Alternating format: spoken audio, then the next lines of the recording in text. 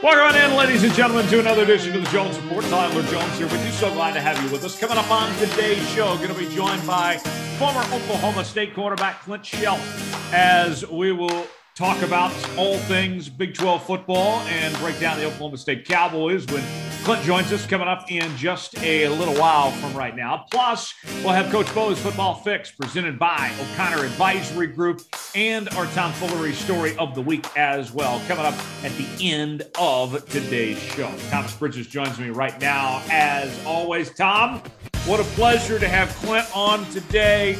Immediately what comes to mind for me when you mention the name Clint Chelf is the Gus Johnson touchdown call of when he said Clint had running from the cop speed. That's what I think of immediately. I'm excited to talk to Clint, get his college football perspective on the Big 12 Conference coming up later on here. Yeah, for sure. And, as far as Clint Chelf goes, and me being such a big Oklahoma State fan, I feel like he goes so under the radar. There's been a couple under the radar guys. Clint Chelf was top notch back in the day. I don't think he gets enough credit, and he's probably one of my favorite. You have your Brandon Weedens and your Mason Rudolphs, but my two favorite quarterbacks to watch in the last decade for Oklahoma State has been Clint Chelf and J.W. Walsh. Those have been two of my favorite, like a fan favorite. Like I said, you have your Mason Rudolphs and your Brandon Weedens, and you could even say Robinson, but no. Clint Chelf and J.W. Walsh were electric, I thought, and I still to this day think Clint Chelf was severely underrated. Well, I would like to have Clint Chelf on this Oklahoma State team now. I think no knock at anybody, but I would rather have Clint Chelf. As fans, we kind of get spoiled when the generational quarterbacks come through. I mean, you look at who Oklahoma State's had over the years between Mason Rudolph, Brandon Weeden, and Zach Robinson, and in Norman, of course, we know about the last three quarterbacks they've had, Jalen, Baker, Kyler, and such. But we forget about the transition quarterbacks, the Nate Hibbles of the world, or the Clint Chelfs of the world, the Blake Bells of sorts. And it's those guys that make you appreciate the elite quarterbacks. And when a guy like Clint, who you say you may forget about of some sorts, this is a guy that two different occasions did his part to win Bedlam, but the defense let his team down. And we would be talking about Clint totally different if the defense just did their part in two of those games there. So it's amazing how that works, that we're quick to dismiss some of these transition quarterbacks based on, a sample size that wasn't big, that wasn't of their own doing of sorts, that, a couple plays go different direction and their legacy is totally different. But Clint, great guy, and you're going to love him when he comes on. I would say he's a friend of the show now. I mean, we're already going to have him back on again later. I can tell you that much right now. That's how much I enjoyed this conversation with Clint when he joins us coming up in just a bit to talk all things Big 12 football. But a nice weekend for the Big 12, and we'll dive into that coming up later on. But Oklahoma State, they found some new life offensively, get that win there in Stillwater. Tom, you had a front row seat for it there against K-State. This was a game that was really a toss-up game going into it. I know Oklahoma State was favored by 6, but no one really had a good feel for that game. And what do we know? Oklahoma State came alive on both sides of the ball, in particular what they did on the offensive and defensive line. They just bullied K-State on Saturday. Yeah, they did. And K-State didn't really have an answer. And, definitely missed Skylar Thompson for sure, because that Oklahoma State defense was getting to, Will Howard, and then to another quarterback came in. Forgive me, I don't know his name. But they were getting to them all game. I mean, they pressured him and just giving him fits. Didn't really have a good time to throw. Deuce Vaughn didn't really, in my opinion, do anything extraordinary. The only time that I thought, here goes Oklahoma State, like Here's it's going to be a game again when they return that kick. When they return that kickoff, and then Oklahoma State goes and answers, I was like, all right, we're fine. This is good. This is something different. I don't know what happened after Boise State. I think, and that was kind of the consensus of everybody in the stadium. Right. People sit next to me. I went to sit up next to Billy too. From my seat, I went and talked to Billy and sat with him and his mom, and we were kind of both just like, well, I don't know what just happened. And I don't know if it's the receivers and maybe Gundy and Dunn were nervous to even think about passing the ball or even think about opening the playbook with freshman wide receivers. That could have been it. They get Tay Martin back, and this whole game changes. Tay Martin looked incredible, and I expect nothing less of that offense we saw against K-State this weekend against Baylor. Yeah, Jaron Lewis came in at the quarterback spot with Will Howard struggling, only going 4 of 12 through the air for 50 yards. And Lewis wasn't much better, going 10 of 19 for 148 yards, a touchdown and interception. And, you look at Spencer Sanders throwing the ball 34 times and 2 touchdowns, 344 yards through the air. What More we importantly, saw no from turnovers. Spencer Sanders was the return of Cheez-It Bowl legend Spencer Sanders. That's what we saw on Saturday, was a reminder of when you get this guy in the Cheez-It Bowl, he's another guy. And it was all the Cheez-Its were back for Spencer Sanders in that performance. I was impressed with what he did. That's what we need to see more of out of a Spencer Sanders and that Oklahoma State offense going forward. Oklahoma squeaks by West Virginia 16-13 in a nail-biter where they did not lead the entire game until the closing seconds with that Gabe Burchik field goal to win it for Oklahoma 16-13. Sooners right now are undefeated at 4-0, but my goodness, is this like the worst 4-0 OU team ever? I mean, there's nothing impressive about this Oklahoma team right now. Now, granted, still very early on, they very well could get it together, but that offensive line is awful in Norman right now, at least not up to Oklahoma standard. And the run game has been non-existent. You hear these OU fans, in the student section going after Spencer Rattler and calling for him to be benched and for Caleb Williams to come in and such. Look, I mean, it's just ridiculous. This is a guy that has a better winning percentage at Oklahoma than Jalen Hurts, than Kyler Murray, than Baker Mayfield. Spencer Rattler is not problem A, B, or C for Oklahoma right now. There is a lot bigger glaring issues with this Oklahoma team. And now they head into Manhattan this week. I'll be at that game. And I got to tell you, I don't know if Oklahoma is going to win or not. I know that they're a 10-point favorite, and I know that K-State, left a lot to be desired last week. But the way Oklahoma's playing right now is not going to be good enough. In fact, even with a loss, Texas is playing better football than OU right now. That may be hard for some people to fathom, but it's a fact. I mean, yeah, Arkansas. You look at what Arkansas did against A&M and able to pull that out, and Arkansas looks like a top-tier football team right now. As far as Texas is concerned, that's a good loss. I mean, no loss is good, but you get where I'm coming from. That's a quality loss. And did it with a guy that's their backup quarterback now. If Casey Thompson plays that game, I mean, Arkansas still wins, but it's not like it was. Exactly. And so it's like, okay, not to mention, this makes me sick to even make an excuse for Texas. Right. New coach, I'm like, what am I doing? I'm defending Texas? Like, hold on, I got to go throw up. I'll be right back. Like, the brand new coach, this is an OU team that was had championship aspirations, still technically do.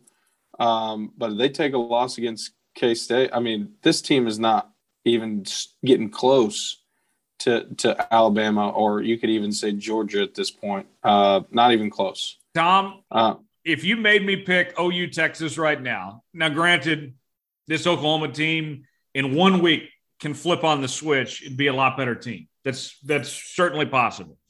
But if you made me pick the OU Texas game right now with a week in advance, because they're playing next week, I would take Texas straight up right now. Yeah. All right, who's Texas got this week? Texas plays TCU in Fort Worth. And TCU just lost to SMU. So, yeah, you're probably right. I would probably do the same. I'd like to see the point spread on the game. I mean, we'll know next week. I mean, Bijan Robinson, this kid's a stud. He might be the best or second best back in the conference. He's right up there with Breece Hall. I love what he's done there running the football, and Casey Thompson coming alive. We don't know what. And then behind him, you have Roschon Johnson. So, I mean, it's a kind of a 1-2 punch. I think if you were to put a line on that game right now, OU would probably be favored by 3. I would be shocked if it's any more than that. Yeah, I can agree. It'll be interesting to see. You haven't beat K-State in 2 years. You go into Manhattan. You're kind of down on your luck. West Virginia, no slouch on defense, but it should have never been that close. Right. So what's the line on the game this week? OU's a 10-point favorite. Right. Over K-State. I wonder what it would be if they had Skylar Thompson. That would be. Skylar Thompson's out for this game. Texas is a 5-point favorite at TCU this week. And although we don't have a point spread for OU Texas yet, we do have the ESPN FPI, the Football Power Index, and they give OU about a 59.5% chance of beating Texas. Texas about 40.5. That sounds about right. Yeah, I can see that. That's going to be a heck of a game. Yeah, I mean, you and I would pick Texas. This is setting up to be one of the better, OU Texas matchups. I mean, not maybe from a good football standpoint, but even. You and I would pick Texas right now, but we are also acknowledging that would still be an upset. We're acknowledging that Texas would be an underdog, but we would pick Texas at this point where these teams are at. But a lot could change in the week. We'll see what happens. But we're going to have our picks later on in the show, Tom. And I got to tell you, from a personal standpoint, I mentioned I'm going to OU, K-State, and Manhattan. I'm also on Monday going to Monday Night Football between the Chargers and the Raiders. And this is going to be the first time in 2 years that not only am I going to an NFL game, but I'm pulling off the college football NFL doubleheader weekend. I am going to be a kid on Christmas with this football. I've been stuck in a studio the last, 4 or 5 weeks to start out the football season.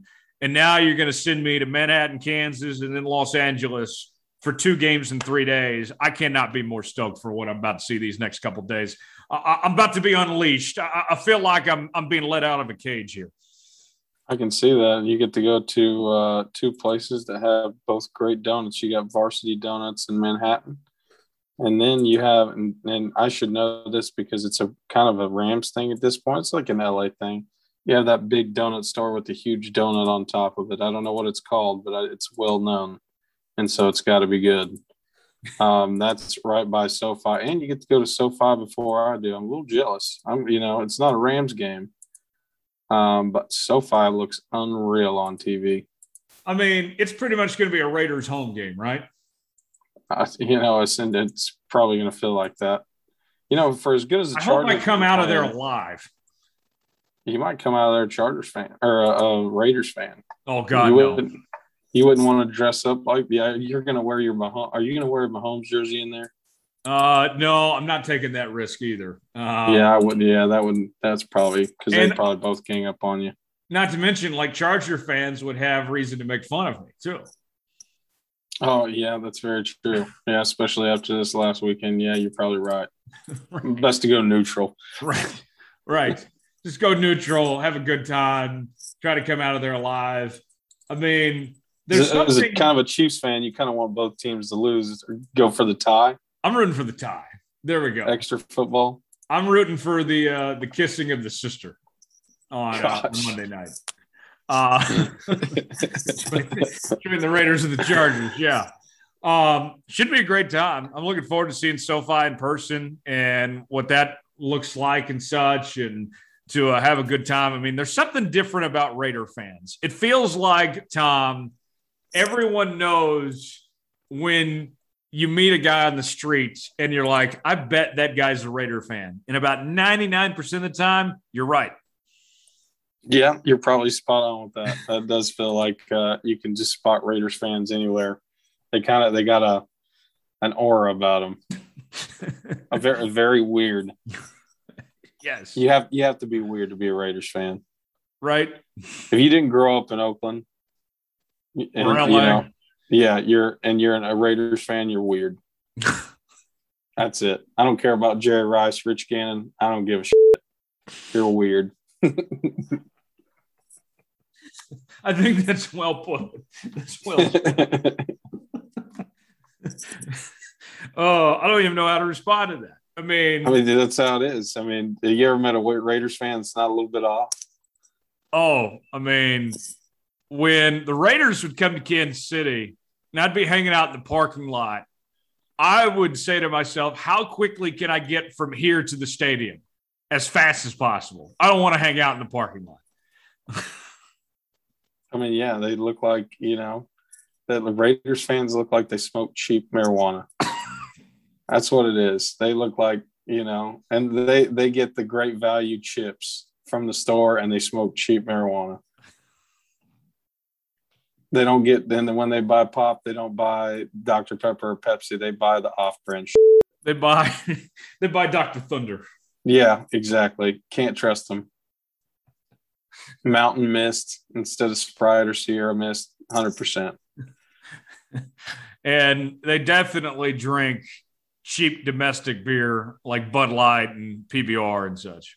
Yeah, that's very true. PBR is not bad, but they're the type of people that think the Raiders Bud Light can is cool. Right.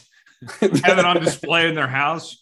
Right, you're right. And it's an empty can because they're too drunk to go to the store to get any more.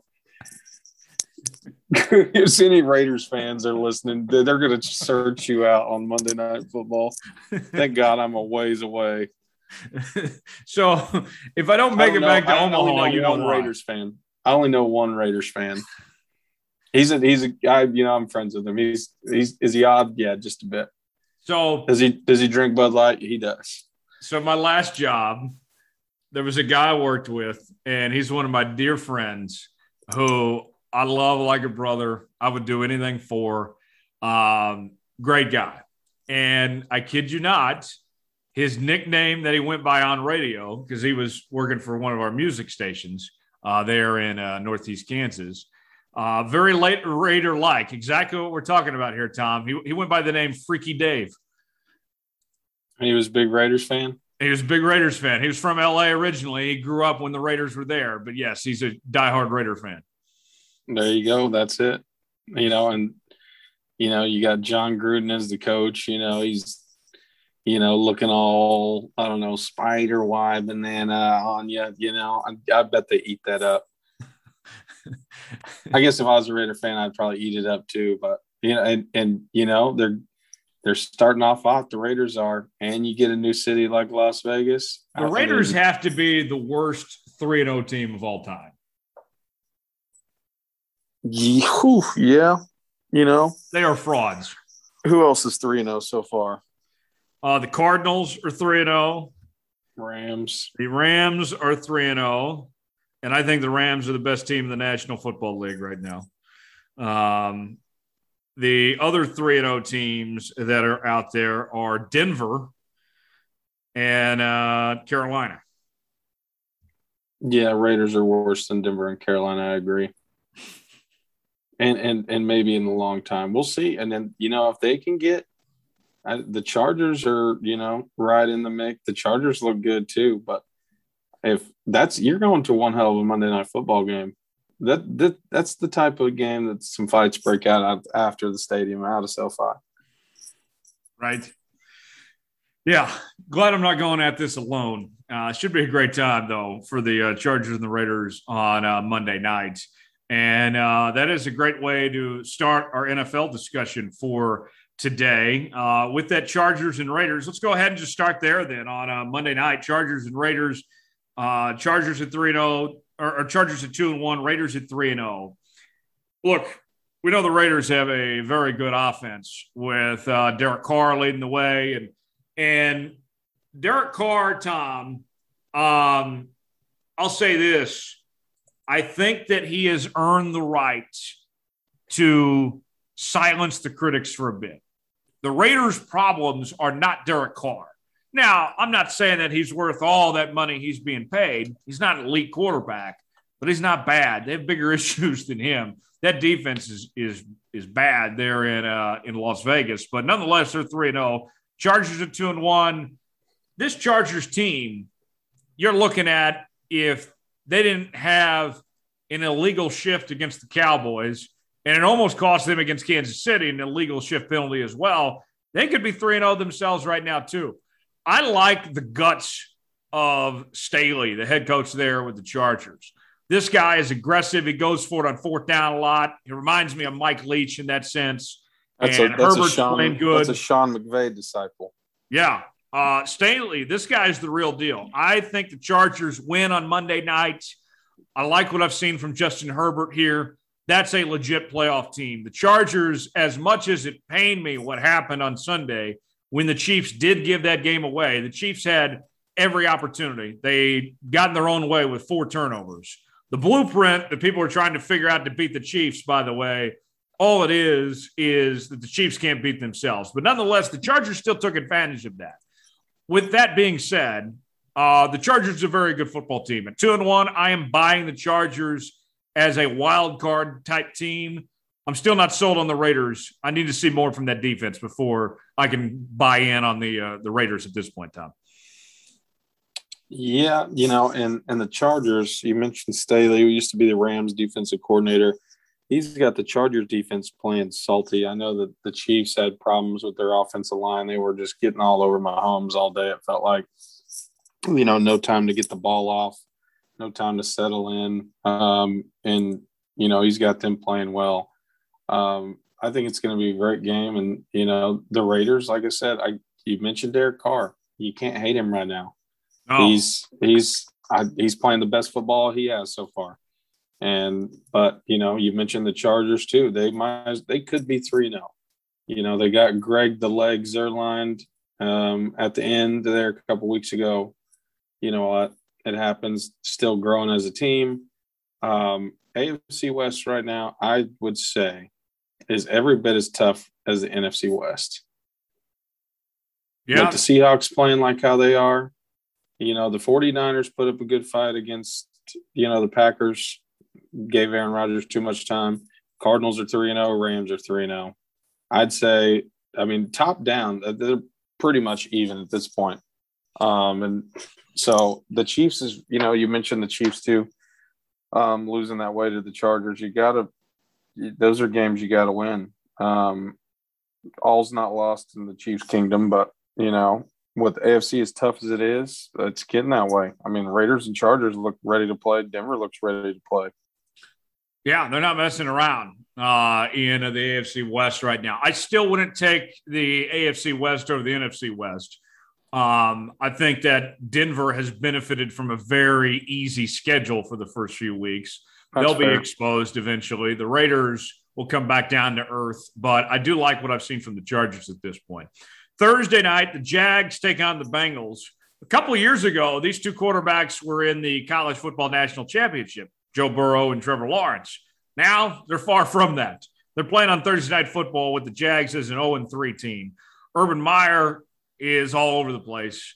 I'm just waiting to see when Urban Meyer is going to leave this Jags job for USC or claim that he has some health issues of some sorts based on the way this is going right now. Meanwhile, they're in Cincinnati with the Bengals, 2-1. Joe Burrow looks good. That offense is really good. Still have some question marks on that offensive line.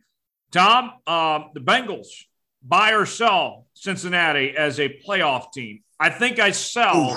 I'm not quite ready for Cincinnati to be a playoff team, but I do think they're much improved. I think they'll be close to 500, though. Oh, yeah, I can't. I like them a lot, and I think the defense was really solid. And in that division, you have Cleveland that's there, and you have the Ravens. And unfortunately, Pittsburgh, that in the in the past couple of years has been first, so they just went first to worst real quick. But I like what Cincinnati's doing. I'm going to sell them for right now. Give me a couple weeks. Let's get to week 7, 8. I might be buying. Okay. The football team, the Washington football team, taking on the Atlanta Falcons, both teams at 1-2. Washington, Tom, we talked so much about how good their defense is, but last week the Bills just ran up and down the field on them, and they couldn't get stops. Atlanta is a hot mess. I think Washington wins, but this is one that when the Red Zone channel turns on this game, I'm going to be like, can you get off of this and move on to another game already? I think Washington wins, but this isn't going to be pretty. Yeah, no, I don't think it is either. And Atlanta kind of squeaked by last week. I felt like they were, that was a weird game. I was watching Red Zone too, and I was like, what is going on? Like Matt Ryan, the fall from grace after the Super Bowl, I don't know what it is. Matt Ryan doing Matt Ryan things. It is. I mean, I have Patterson on one of my fantasy teams, and he's doing well as kind of a pass-catching running back out of the backfield. But really, the loss of Julio Jones has made this team one-dimensional. The best corner from the other team is going to just blanket Calvin Ridley all game. And there's really not anybody to go to. Kyle Pitts has been shit. And as big as he is, he really be. I mean, he has. He's kind of underwhelmed a little bit. I get it. He's a rookie, but I don't know if it's the Falcons' fault for not getting him involved enough, or just, cold feet or what. He's just not been a factor like I thought he would be. And the Falcons are just kind of all over the place. And in terms for Washington football team, you lose Fitzpatrick and you got Heineke, which is, he's, I don't know how to feel about him. He's not moving the needle. Neither maybe was Fitzpatrick either, but, in this division where you have the Giants and the Eagles, Dallas already looks like they're going to run away with the division at this point. You got to try. It's not like you're in the NFC West or the AFC West. All's not lost in this division yet. But it's like, they're not doing it for me. Yeah. So Texans taking on the Bills. The Bills are about a 16.5-point favorite over Houston. Houston just a hot mess. Buffalo, their offense has come alive the last couple of weeks. They put up more points than anybody the last 2 games combined. Josh Allen looking really good. Started out slow against Pittsburgh, but now they've picked pace back up again. I expect nothing less against Houston here. This game won't be close. You could give Houston a 21-0 lead to start the game, and Buffalo's still going to come back and win by 2 touchdowns. Bills are going to be fine, and they have figured things out. It was a rough week 1. It happens to the rest of us. They're going to be okay. The Bills are an elite football team. Yeah, they did figure it out. Josh Allen looked phenomenal, and the Bills would be just fine. And poor Odd, can you imagine being a Houston Texan fan? I wouldn't even watch. This is worse than the Ram years right now in terms of the front office and just everything. Like, our franchise quarterback who's not suspended, we're not even going to put him out there. Nah, let's just intentionally tank. Yeah. Yeah, and they have their first round pick this year? Yeah. Yeah, it's terrible. Still, I guess you got to try to get that because you don't have anything else, but is right. The Lions taking on the Bears. Man, I felt for the Lions last week. They got Justin Tuckered. The 66-yard field goal was the longest field goal made in NFL history. And it was the second time in NFL history that the field goal record was broken and a Lions loss. That's the most Detroit Lions statistic ever. Meanwhile, the Bears, Matt Nagy should be fired immediately. He had a horrible game plan last week against the Cleveland Browns. They couldn't move the football. Justin Fields has got a little bit of a hand injury. Andy Dalton's hurt. We might even see Nick Foles. Who knows what's going to happen? Nonetheless, Tom, I actually have a rooting interest in this game. I hope the Lions win because I like that this team is trying. They're actually giving effort. Dan Campbell's doing a good job. He's coaching these guys up. They just don't have any talent. The Bears have talent. They're being poorly coached right now. So with that being said, I hope the Lions win. And I think the Lions get their first win of the year because of the coaching advantage. I like what I've seen from Dan Campbell despite that 0-3 record. Yeah, they do look like they're trying. And, who else to break that record except for Justin Tucker? I don't know when that's going to get broken again. He could very well maybe break his own record. Yeah. Maybe. I don't know. Another yard or two, and that's not dinking the right way. So it was close. But, you think about the Lions. Again, I was watching this game. A couple people were over, and we were just hanging out watching the game, and we're talking about Dan Campbell. Does he not look like an Alabama, like a South Alabama football coach? Maybe the coach is like a fifth grade team that yells a lot and it's got a constantly he's got to dip in. Maybe wears like a cut off, sleeveless, like blue denim button up shirt with a camo hat and just says, "What the hell y'all boys doing down there?" Something like that. And the fact that he's talking about breaking kneecaps and such and punching guys in the gut, his next life after coaching, he's got to be a WWE wrestler. He's like what I imagine Bama Joe, like old Bama Joe, but maybe more in shape and meaner. I don't know. But, nonetheless, the Lions are trying. And you talk about the Bears, what a kind of a mess that is. Nagy's not going to last all season. And, we're pro fire your coach podcast here. Matt Nagy's got to be done. He's had too many chances. He's done. If I was a Bears fan and to be in Chicago like that, the only other place worse than I feel like if you're a bad coach in would be in Philadelphia. If you're out in public, people got to be giving him hell. There's no way they don't. And I don't know if you saw, the Bears bought some land in Arlington, Illinois, which I'm going to assume is right outside of Chicago, for what sounds like potentially a new stadium. I guess Soldier Field's not doing the job. The location for Soldier Field is bar none top tier, in my opinion, for football landscapes. But, Soldier Field was one of the worst renovation jobs I've ever seen. Right. But in terms of it being right by where it's at, it looks cool. But, in terms of the stadium being how it is, it's not very good. Even the mayor said that she would not like them to leave Chicago, that she's a Bears fan. They wouldn't necessarily leave Chicago, but the stadium would, it wouldn't technically be in Chicago anymore. But that the Bears got to put a better – even the mayor's calling them out. The Bears got to do a better job. They got to put a better product on the field, and it's just kind of roasting them. And I'm like, yeah, you got to fire Matt Nagy. He's got to go. He's got to be done. I'm going to over under 4 weeks. Okay. I'm going to say right about there. Okay. I would take the over. I think that he lasts a little longer than that, but his days are numbered. Matt Nagy by week 8. Matt Nagy, the only thing that he's got going for him was that he called plays for 6 weeks under Andy Reid. That's it. Yeah. They had that one good run, a couple years ago in the playoffs when Trubisky looked halfway decent. Right. And look at Trubisky now in Buffalo with a competent system and offensive line, and he had a great preseason. So maybe Trubisky wasn't the issue. I would take Trubisky over Andy Dalton any day of the week. So at this point, yeah, they'd probably try anything at this point. The Panthers taking on the Cowboys. This game in Dallas. Both these teams off to good starts of the year. Cowboys, their one loss coming at the hands of the Tampa Bay Buccaneers in a very close game week 1, but otherwise they've played really good the last 2 weeks. Panthers are 3-0 here.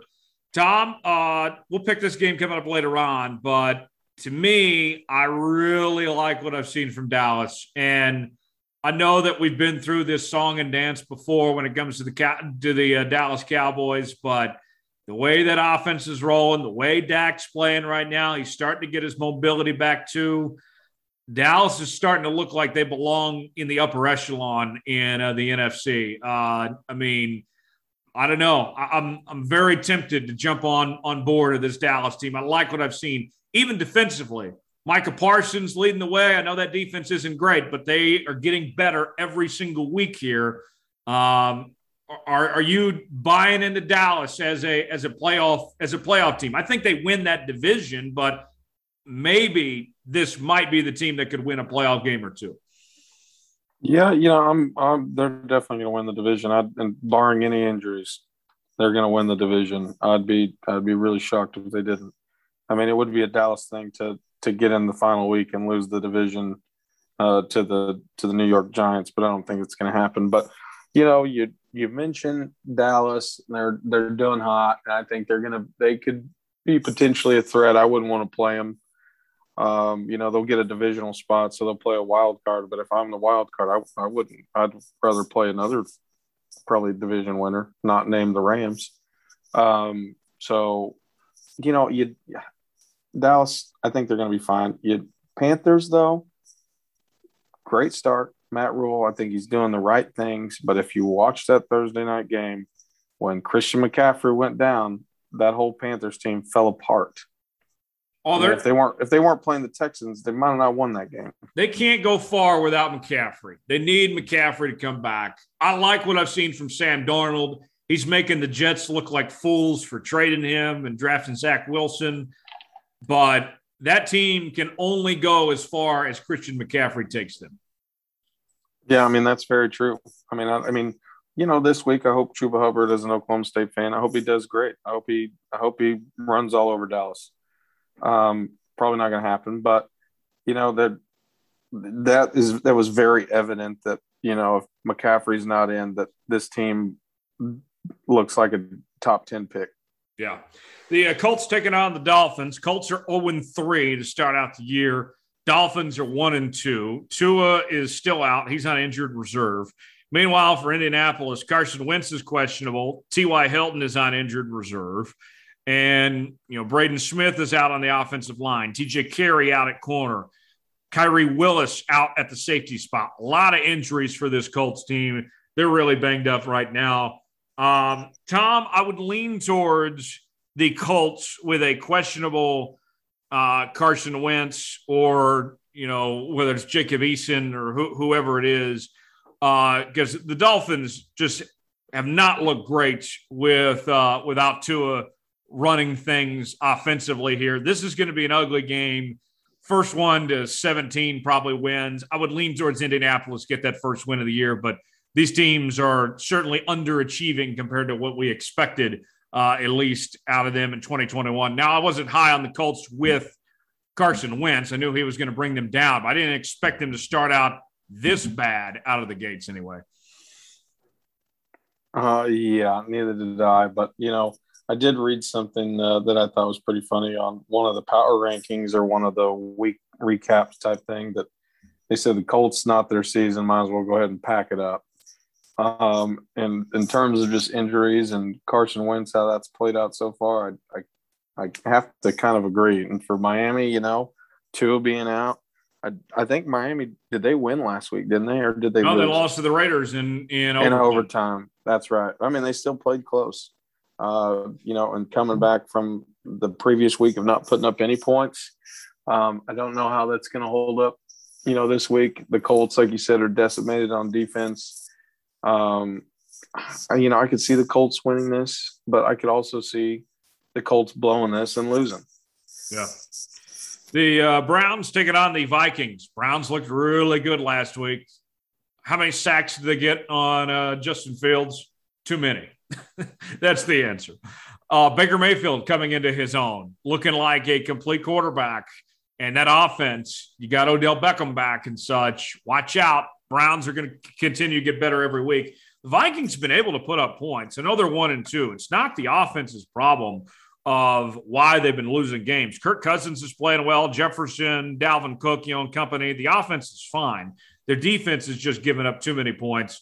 With that being said, Tom, if you're telling me that this comes down to defense, the Browns' defense is a whole lot better than Minnesota's. If it's a game that comes down to stops, then Cleveland is in good shape in this matchup, I would think. Yeah, and it'd be interesting to see how much the Vikings can stop the run, if they can stop the run at all. I mean, they got the best backfield in the league there in Cleveland with that's what I'm saying. But for the Vikings, if they can't, I mean, is Dalvin Cook? I think he's supposed to come back this week. And his backup, I'm trying to think of the name here, had not a bad game. So it's you don't know. The Vikings can be a really good football team. They get it figured out. The Vikings get that defensive side of the ball figured out, then they're going to be right there with the Packers, I think, or could be. Yeah, but Cook is questionable. Too much. Cook is questionable. Alexander Matson from Boise State is looked pretty decent. He's got 30 carries for 125 yards and a touchdown on the year. So we'll see how that goes. Giants taking on the Saints. Giants are 0-3 at this point. And we talk about coaches on the hot seat. Joe Judge is in trouble. Daniel Jones has been fine. Daniel Jones is okay. He's not a bad quarterback. He is the team's leading passer and rusher. Daniel Jones is kind of doing it all right now. Meanwhile, when you look at the rest of this team, the defense is atrocious. They just don't have any talent. They've done a poor job drafting with what Gettleman put together for that roster and such. Just a lot of problems there with the New York Football Giants. Meanwhile, for the Saints, great week one. And then week two, they look bad against Carolina. And then they have a great week three against New England here. Now, what do we get out of week four? Is it going to be the team we saw week two or the teams we saw week one and week three? Jameis, 7 touchdowns, 2 interceptions. The thing that you look at those 3 games, the Carolina game, Jameis threw those 2 picks. That's when they got beat real bad. Jameis takes care of the football. New Orleans is fine. That's all this comes down to. It's the same thing we talked about going into the season with the New Orleans Saints. That hasn't changed. If Jameis takes care of the football, the Saints win. Yeah, they very well could. And the Saints have the potential to be a solid team. A couple up and down weeks. I get it. The Saints probably you lose Drew Brees, obviously, and you have this whole situation in the beginning of the season. Okay, who's going to be the quarterback? Is it going to be Taysom Hill? And people did say Taysom Hill, those fools. You have that kind of controversy going on, and you're trying to figure it out. Give the Saints a couple weeks, and if they get some sort of consistency flowing, it's going to look real good. As far as the Giants go, you mentioned Daniel Jones, and I just so happened to be on the Coach Bo Knows podcast last week, and Bo asked me, he goes, what surprised you so far in the NFL through a couple weeks? What sticks out to you, or what do you like to see? I said, well, there's not really any surprises to me so far, but I said Daniel Jones is who I like to see. That man is gritty. Daniel Jones plays a lot like Clint Chelf played. Maybe Clint Jones. Yeah, I guess that would work. Daniel Jones reminds me a lot of Clint Chelf. Just gritty, tough, takes a hit, doesn't give a shit, keeps his head down, doesn't talk any trash, just kind of does his own thing. Underrated. Problem's not Daniel Jones. You mentioned it. We'll see what happens with the Giants. Where's Saquon Barkley? I mean, this past week, fairly decent game against Atlanta, but still lost. Yeah. So what do? Yeah. Well, your Daniel Jones jersey's on layaway. Well, waiting for you there, Tom. Might be there for a little bit. I'll have to call Amy Smith. That's a great inside joke for the folks out there. The Titans taking on the Jets. Titans favored by 7 in New York. Tom, the Jets have only scored 20 points through 3 games. Do the Titans win by 2, 3, or 4 touchdowns? Well, for the sake of my fantasy team and Derrick Henry, I hope it's 100 touchdowns. But, which is worse in your opinion right now? Being a Lions fan, a Jags fan, or Jets fan? Being a Jets fan, because you haven't looked good in any way at all. There's no reason to be optimistic whatsoever. And you got excited about the draft last year for the Jets. You're thinking, okay, well, we're going to land Trevor Lawrence. And that didn't even work out for you. So, no, there's no reason to be excited to be a Jets fan right now. The Chiefs taking on the Eagles. Both teams are at 1-2. I feel like, Tom, these two teams are a very different 1 and 2 teams on the complete opposite ends of the spectrum. The Chiefs are going to be fine. This team's going to win the division. They've had just a couple things that didn't go their way where their self-inflicted mistakes got in the way. Chiefs are going to be okay. They're going to win a lot of football games this year. They're going to be fine. They bring in Josh Gordon. I don't know how that will work. Josh Gordon's a terrific talent. I mean, if he can, stay off, the suspension, then you potentially have a good pickup there. I mean, that's all it comes down to is if he avoids suspension, he's going to be fine. He hasn't caused any issues in the locker room throughout his career other than getting suspended for off-the-field stuff. So I like the Josh Gordon signing. Some people were saying, is this a sign of desperation for the Chiefs and such? No, not at all. It's a low-risk, high-reward situation. I'm fine with bringing in Josh Gordon. With the Eagles, look, Jalen Hurts has looked fine. I mean, he's looked good, but that offensive line is just terrible. They don't have much on that defense. The Eagles, we knew were going to be bad this year. They have some pieces, bringing in Devonta Smith and Jalen Reagor and Jalen Hurts. They got some young cats, but they're still a long ways away from being an elite football team here. I think the Chiefs win this one, and they win this one handily. They make a statement on Sunday, and if the Chiefs don't win this game soundly, there should be cause for concern in Kansas City. There's no reason why Kansas City shouldn't win this game by 10 points or more. Yeah, especially the way that the Eagles looked on Monday night. They're coming off a short week. There's no reason. Kansas City needs to have a kind of one of those statement games where they just come out and whoop that ass. They've only had one win. That was a close game against the Browns. They like to play that. We're used to seeing the Chiefs play those games where they get down early and then find their way and come back. That's just a single game. Maybe now we're looking at where they, every Chief fan hopes this is the case where they kind of get down early, 1-2 record, and then come back with a force. Because I wasn't worried after the first loss. After I saw what the Chargers did to them, I was like, well, okay.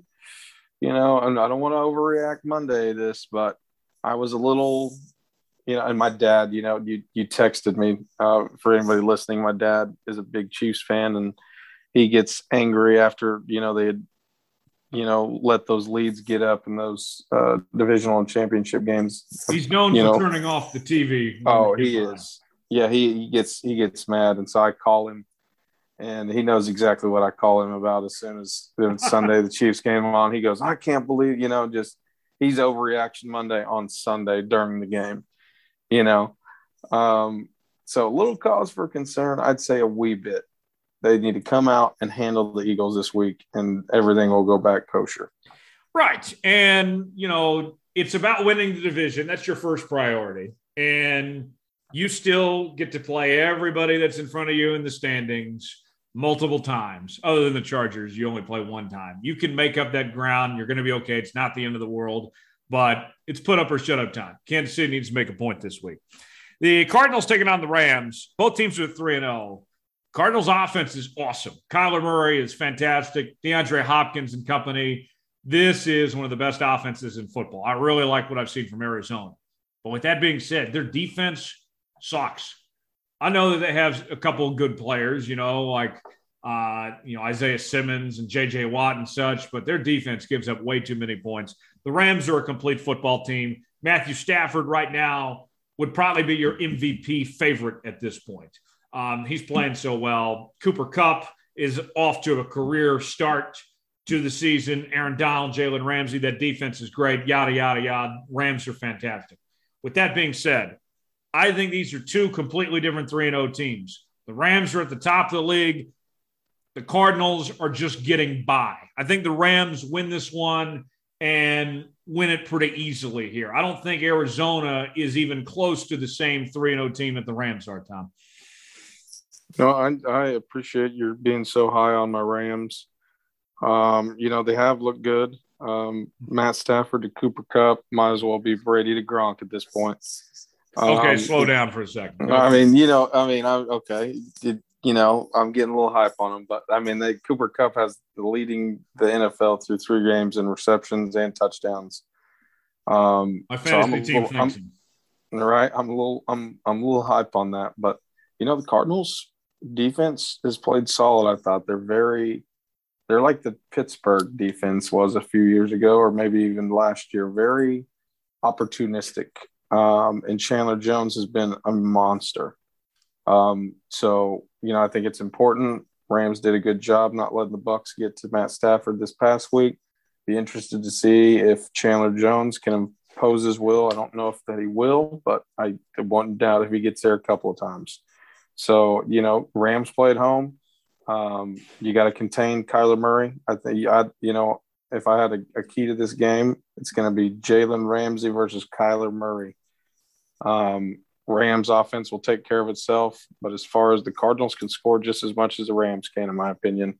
So I think it's going to be Ramsey trying to figure out where Kyler Murray's going. They have him in a very odd, different situation. He's not out on an island anymore. Be interesting to see how that shapes up versus DeAndre Hopkins. But I think Ramsey will be on assignment for Kyler Murray, trying to lock him down, make sure he didn't get out of the pocket. He's done a good job on that so far. Seahawks 49ers. This reminds me of last week's matchup for the 49ers when they took on the Packers. You have a 49ers team that's better up front on the offensive and defensive line, but the Seahawks have the better skill position players with their, big four of Russ, Chris Carson, Tyler Lockett, and DK Metcalf here. If I'm the Seahawks, Tom, I'm looking at Aaron Rodgers and that Green Bay Packers game plan. That's the blueprint. If you want to find a blueprint, that's what they need to do is make this a shootout and go down to the end. They don't want this to be a methodical, grinded out game. This needs to be a back and forth for the Seahawks here. Yeah, and I think the Seahawks are at risk of slipping down the cracks here. You got to get one back, in my opinion. You got to figure out a way to get that first divisional game, or you kind of risk falling behind, especially if you're going to end up. I mean, right now they're going to end up chasing at least the Cardinals and the Rams. You damn sure don't want to have to chase the 49ers. This is an opportunity to get ahead. I don't know. It's not looking good in Seattle. The Ravens taking on the Broncos. Broncos are at 3-0. Ravens are at 2-1. This is really the first test for the Broncos at this point. Pretty easy schedule through 3 games. The Ravens look like that they've overcome their running back issues. We mentioned how shorthanded they were. Now, defensively, still no Marcus Peters and some injuries to overcome, whatnot there. But this would be a really good gauge of where this Broncos team is. Teddy Bridgewater, I know the folks in Denver are talking about him as a Pro Bowler. I think that's a stretch.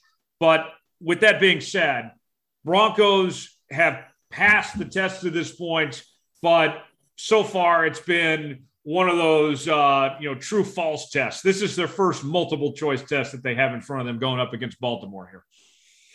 Yeah, it is. It'll be interesting to see how that offense, goes up. Baltimore defense still not terrible. Patrick Queen, I think, has taken a next step on that defense as a kind of almost a leader on that defense. And then, for Broncos defense, let's see how they, can they contain Lamar Jackson? You said they've had it pretty easy so far. I agree. Kind of a measuring stick, for both teams, in my opinion.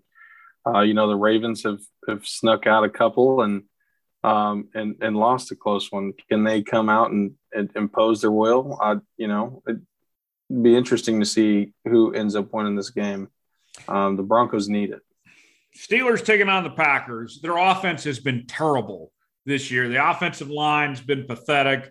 Big Ben, he's about as mobile as a tree limb right now. I mean, the guy can't move at all, and he's playing some of the worst football of his career. Mason Rudolph needs to be the starting quarterback in Pittsburgh. The Packers, rough week 1, but they've been a different team since the second half against the Lions. I think the Packers have figured things out. Packers, I like them big in this game at home against Pittsburgh here.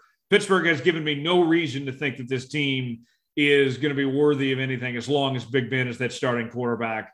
If you're a Steeler fan at this point, with as tough as that division is, and with knowing that they're committed to Big Ben, I think you're just kind of hoping, all right, well, I guess we're going for a high draft pick or something here. I mean, like, I know it's only 3 weeks, but I have never been more down on the Steelers than I am right now. It's so disappointing because we know what this team is really capable of, but they have an old quarterback that should be retired that's holding them back here. How long has he got, Jones? He should have retired yesterday. I mean, now how long has he got as a starting quarterback? How long before they make Rudolph the starter? I think they're going to be generous to Ben and give him at least a few more weeks, but he shouldn't be starting anyway. I mean, yeah, I'm surprised he wouldn't, hold that clipboard. It's not the most gracious of falls. I saw someone say Big Ben looks like a broken clock tower. That's a good point. Yeah. And in Green Bay, I mean, they've got it together. Man, once that touchdown drive or the game-winning field goal drive, 37 seconds, Aaron Rodgers, Tom, I'm sure you're watching that game too, and said, yep, Aaron's about to do it. He's going to get it done here. Even the Packers fans in the sand said, there's too much pictures time left. Of them. Yep, too much time left. Not even a timeout, and he still made that happen. I mean, that was a hell of a catch, and that was a hell of a throw by him to Devontae Adams over the middle. That was about as Aaron Rodgers as you can get. I mean, what he did on Sunday night, that was a sports boner moment right there. Yeah, oh yeah, for sure. Especially if you're a Packers fan, and then I mean, I'm not a Packers fan. I just loved it. We talk about it as his last year in Green Bay, could be, but man, how do you want to move on from an Aaron Rodgers? How do you let that man get dissatisfied with where he's at on the team, and he comes out and pulls out games like that almost each and every week? It feels like, or when it's time to do it, he does it. Last one for you. The Patriots taking on the Bucs. That game on Sunday night. Tom Brady's return to New England. It's going to be emotional. We've already heard the whispers this week about, Brady didn't want to be with Belichick and that he was ready to leave, and Belichick didn't even tell him goodbye in person and such. We've heard those whispers. We saw how much Mac Jones struggled last week, and now he's going to, be facing the guy he replaced head on and such. We know when Tom Brady goes savage mode, I mean, it's just game over for everybody else. I mean, I wouldn't be shocked if he gets a little chippy and gets him some guys' faces like he did Tyrann Mathieu in the Super Bowl or something here. This night's all about Tom Brady. I bet he and Bill will be cordial and such, but watch out. Tom Brady's going to unleash. This is going to be his night. I think the Bucs win this one, and they win this one big, Tom. I think that they make a statement here. Yeah, Tom Brady's not losing this game. There's no way. I mean, I would bet the house almost on that the Bucs will win this game. I'd like to see Mac Jones do well, but this ain't the time for it. And I think everybody in Foxborough is going to know that. Tom Brady's going to have that look on his face. Probably already does. I can't wait. Should be a lot of fun. Sunday night, Bucs and Patriots. Clint Chelf going to join us next. Also got our football fix presented by O'Connor Advisory Group with Coach Bo coming up later on, as well as our Tom Foolery story of the week as well. More to come. Stay with us here at the Jones Report. Joining us now here at the Jones Report this week, former Oklahoma State quarterback Clint Chelf is here to break down all things Oklahoma State Cowboys and go around the Big 12 Conference, and he joins us right now. Clint, appreciate the time. Thanks for joining us, man. What's going on with you these days? Oh man, just working, getting a little rain showers outside, trying to stay dry a little bit and get ready for the week. And man, you're staying so busy now with the insurance side of things and also the OSU radio network. Tell me about the stuff you're up to now. Yeah. My dad and I, we have an insurance agency, mainly ag focused, crop insurance for the most part. It's called Chelf Insurance. Original name, I know, but it works. So, doing that. And then, I work with Dave Hunziker and the guys on the radio, do the pregame radio show with Adam and Dion. And it's nice. Get to stay in touch with Cowboy football, do a little bit of radio, and I've got a face for radio, so. Well, Clint, what's it been like for you to transition to this side of things now that you were a player, obviously, but to be on the media side? How's that been to see it from that perspective? Yeah, it's interesting. I think really just the work that goes into it. I mean, it's not just asking questions. You've got to prepare each week. You've got to know what's going on. And so, I think that part of it is what I really like. Staying in touch, like I said, and kind of following Oklahoma State, following the players, and understanding, the ins and outs of what you've got to do from this side of it, opposed to being on the other side, just getting asked questions. Yeah, and still being a part of Oklahoma State too, being a part of their radio network. Does it still feel like you're part of the team and in the school and such? What's that like of your attachment still to Mike Gundy and everything, man?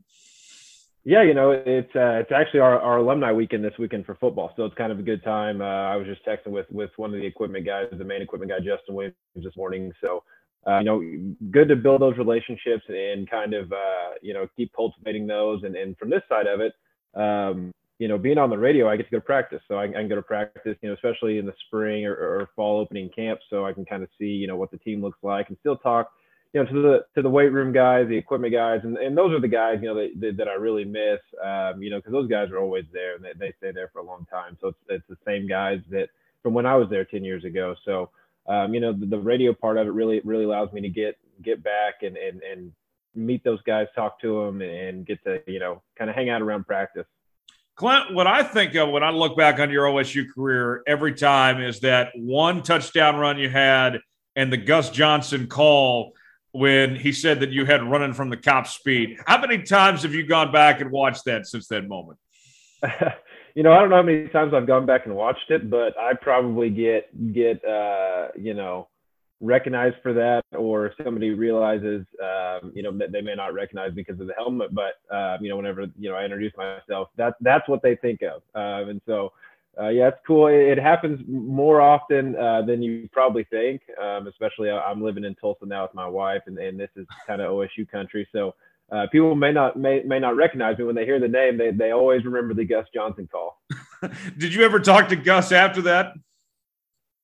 I met him one time actually through radio. I was up in the booth, and him and Joel were doing an Oklahoma State game, and I introduced myself, and that's the first thing he said, and the first thing that he thought of. So it was pretty cool. We didn't get to discuss it, it's kind of in passing, but he's a really cool guy, great announcer, and so. Yeah, that was a pretty cool deal. Yeah, and that game against Texas Tech too, that was just electric. That was a high-scoring affair, if I recall. Yeah. I didn't have the best game outside of that run. I think I threw 2 picks maybe, but we came away with a win in Lubbock, which is always the goal. It's a tough place to play. So it is what it is. Sometimes you make some bad decisions, throw some bad balls, but my legs made up for it that day.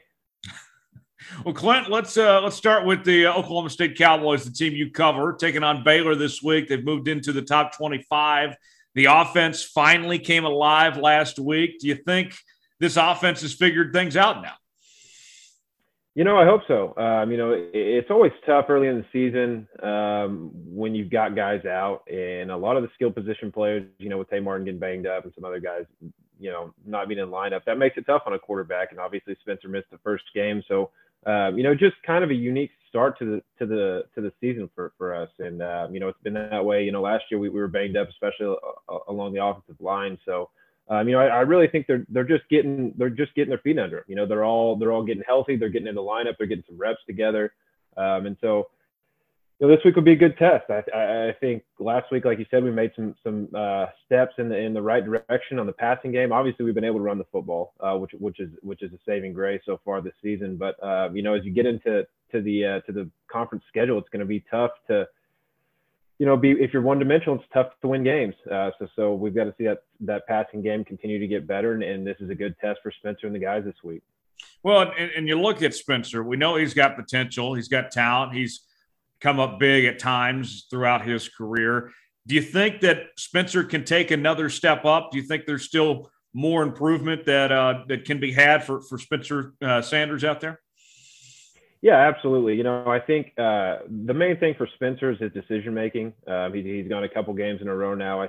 I want to say, it had been a while, maybe not in his career, since he hadn't thrown a pick in back-to-back games. And so, that's a big step. That shows maturity. That shows decision making. He's obviously a tremendous athlete, and so he's always going to be able to pull the ball down and run. And I think he's kind of taken it maybe to the opposite level, where he wants to develop it as a pocket passer so much. He wants to show that he's a polished pocket passer, that he's not using his athleticism enough sometimes. So, I think he's just got to continue to make good decisions, especially when to pull the ball down and run, and also, hang in the pocket, make a throw or throw it away. So I think that there's a lot of stuff that, a lot of room for improvement. He's a great player, but he can always get better, and I'm sure he would tell you that. You mentioned the running game for OSU. Man, they've been spectacular running the football. You look back at that Boise State game when the passing game was just off. The running game filled such a void, such a vacuum. I've been so impressed with that, and the guys there. It's not just one guy. They've been having a couple guys that run the ball well for them, it seems.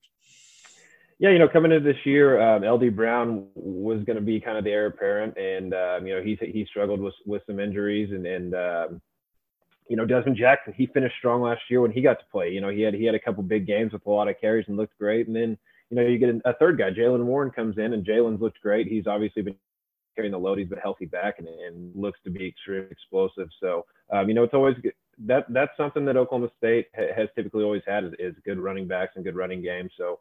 Jalen's just kind of taken up that mantle. He got his opportunity, and he's kind of ran with it. Yeah, that's for sure. And the offensive line, there was some question marks going into 2021 about that offensive line, but it seems like that they've done their part to this point.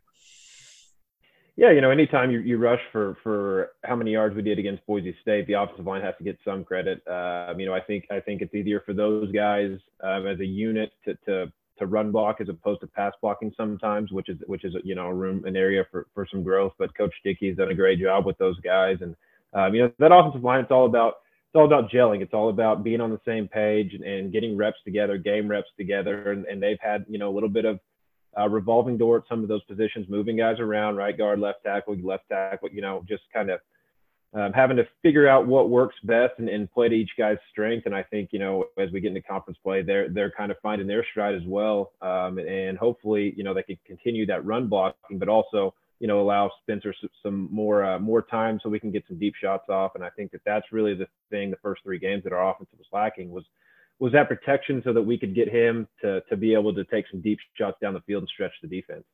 Now, Clint, one of the things I think of when I think Oklahoma State football, and I think everybody's this way, is just how dynamic the offenses have been when it comes to the air attack over the years and all the great receivers that have come through Oklahoma State and such.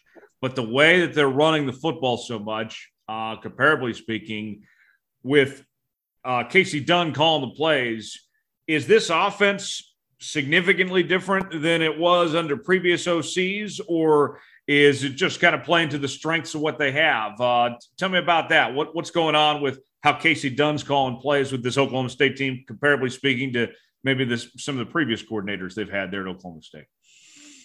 Yeah, I think especially from when I was there, we were all up tempo, go as fast as you can, and that kind of wore your defense out. And Coach Gunn, you realize that if the defense is worn out, then they have to really hang their hat on turnovers. And I think you've seen in the last few years that the offensive coordinators have realized that, let's try to save our defense. And you've looked at Jim Knowles' unit the last few years, they've been one of the best in the country. And I think that's a big product of the offense, the type that we're running. And that's more of, not necessarily go as fast as you can. There are periods of time where you want to go fast, you want to go up tempo, but not doing it all the time. And I think the running game lends itself to keeping that defense fresh as well. So, I think Coach Dunn's doing a good job. I think, like you said, I think this year he's mainly playing towards the strengths. You look at, especially the Boise game, with all the receivers, the guys we had out, to run the ball was really the answer there.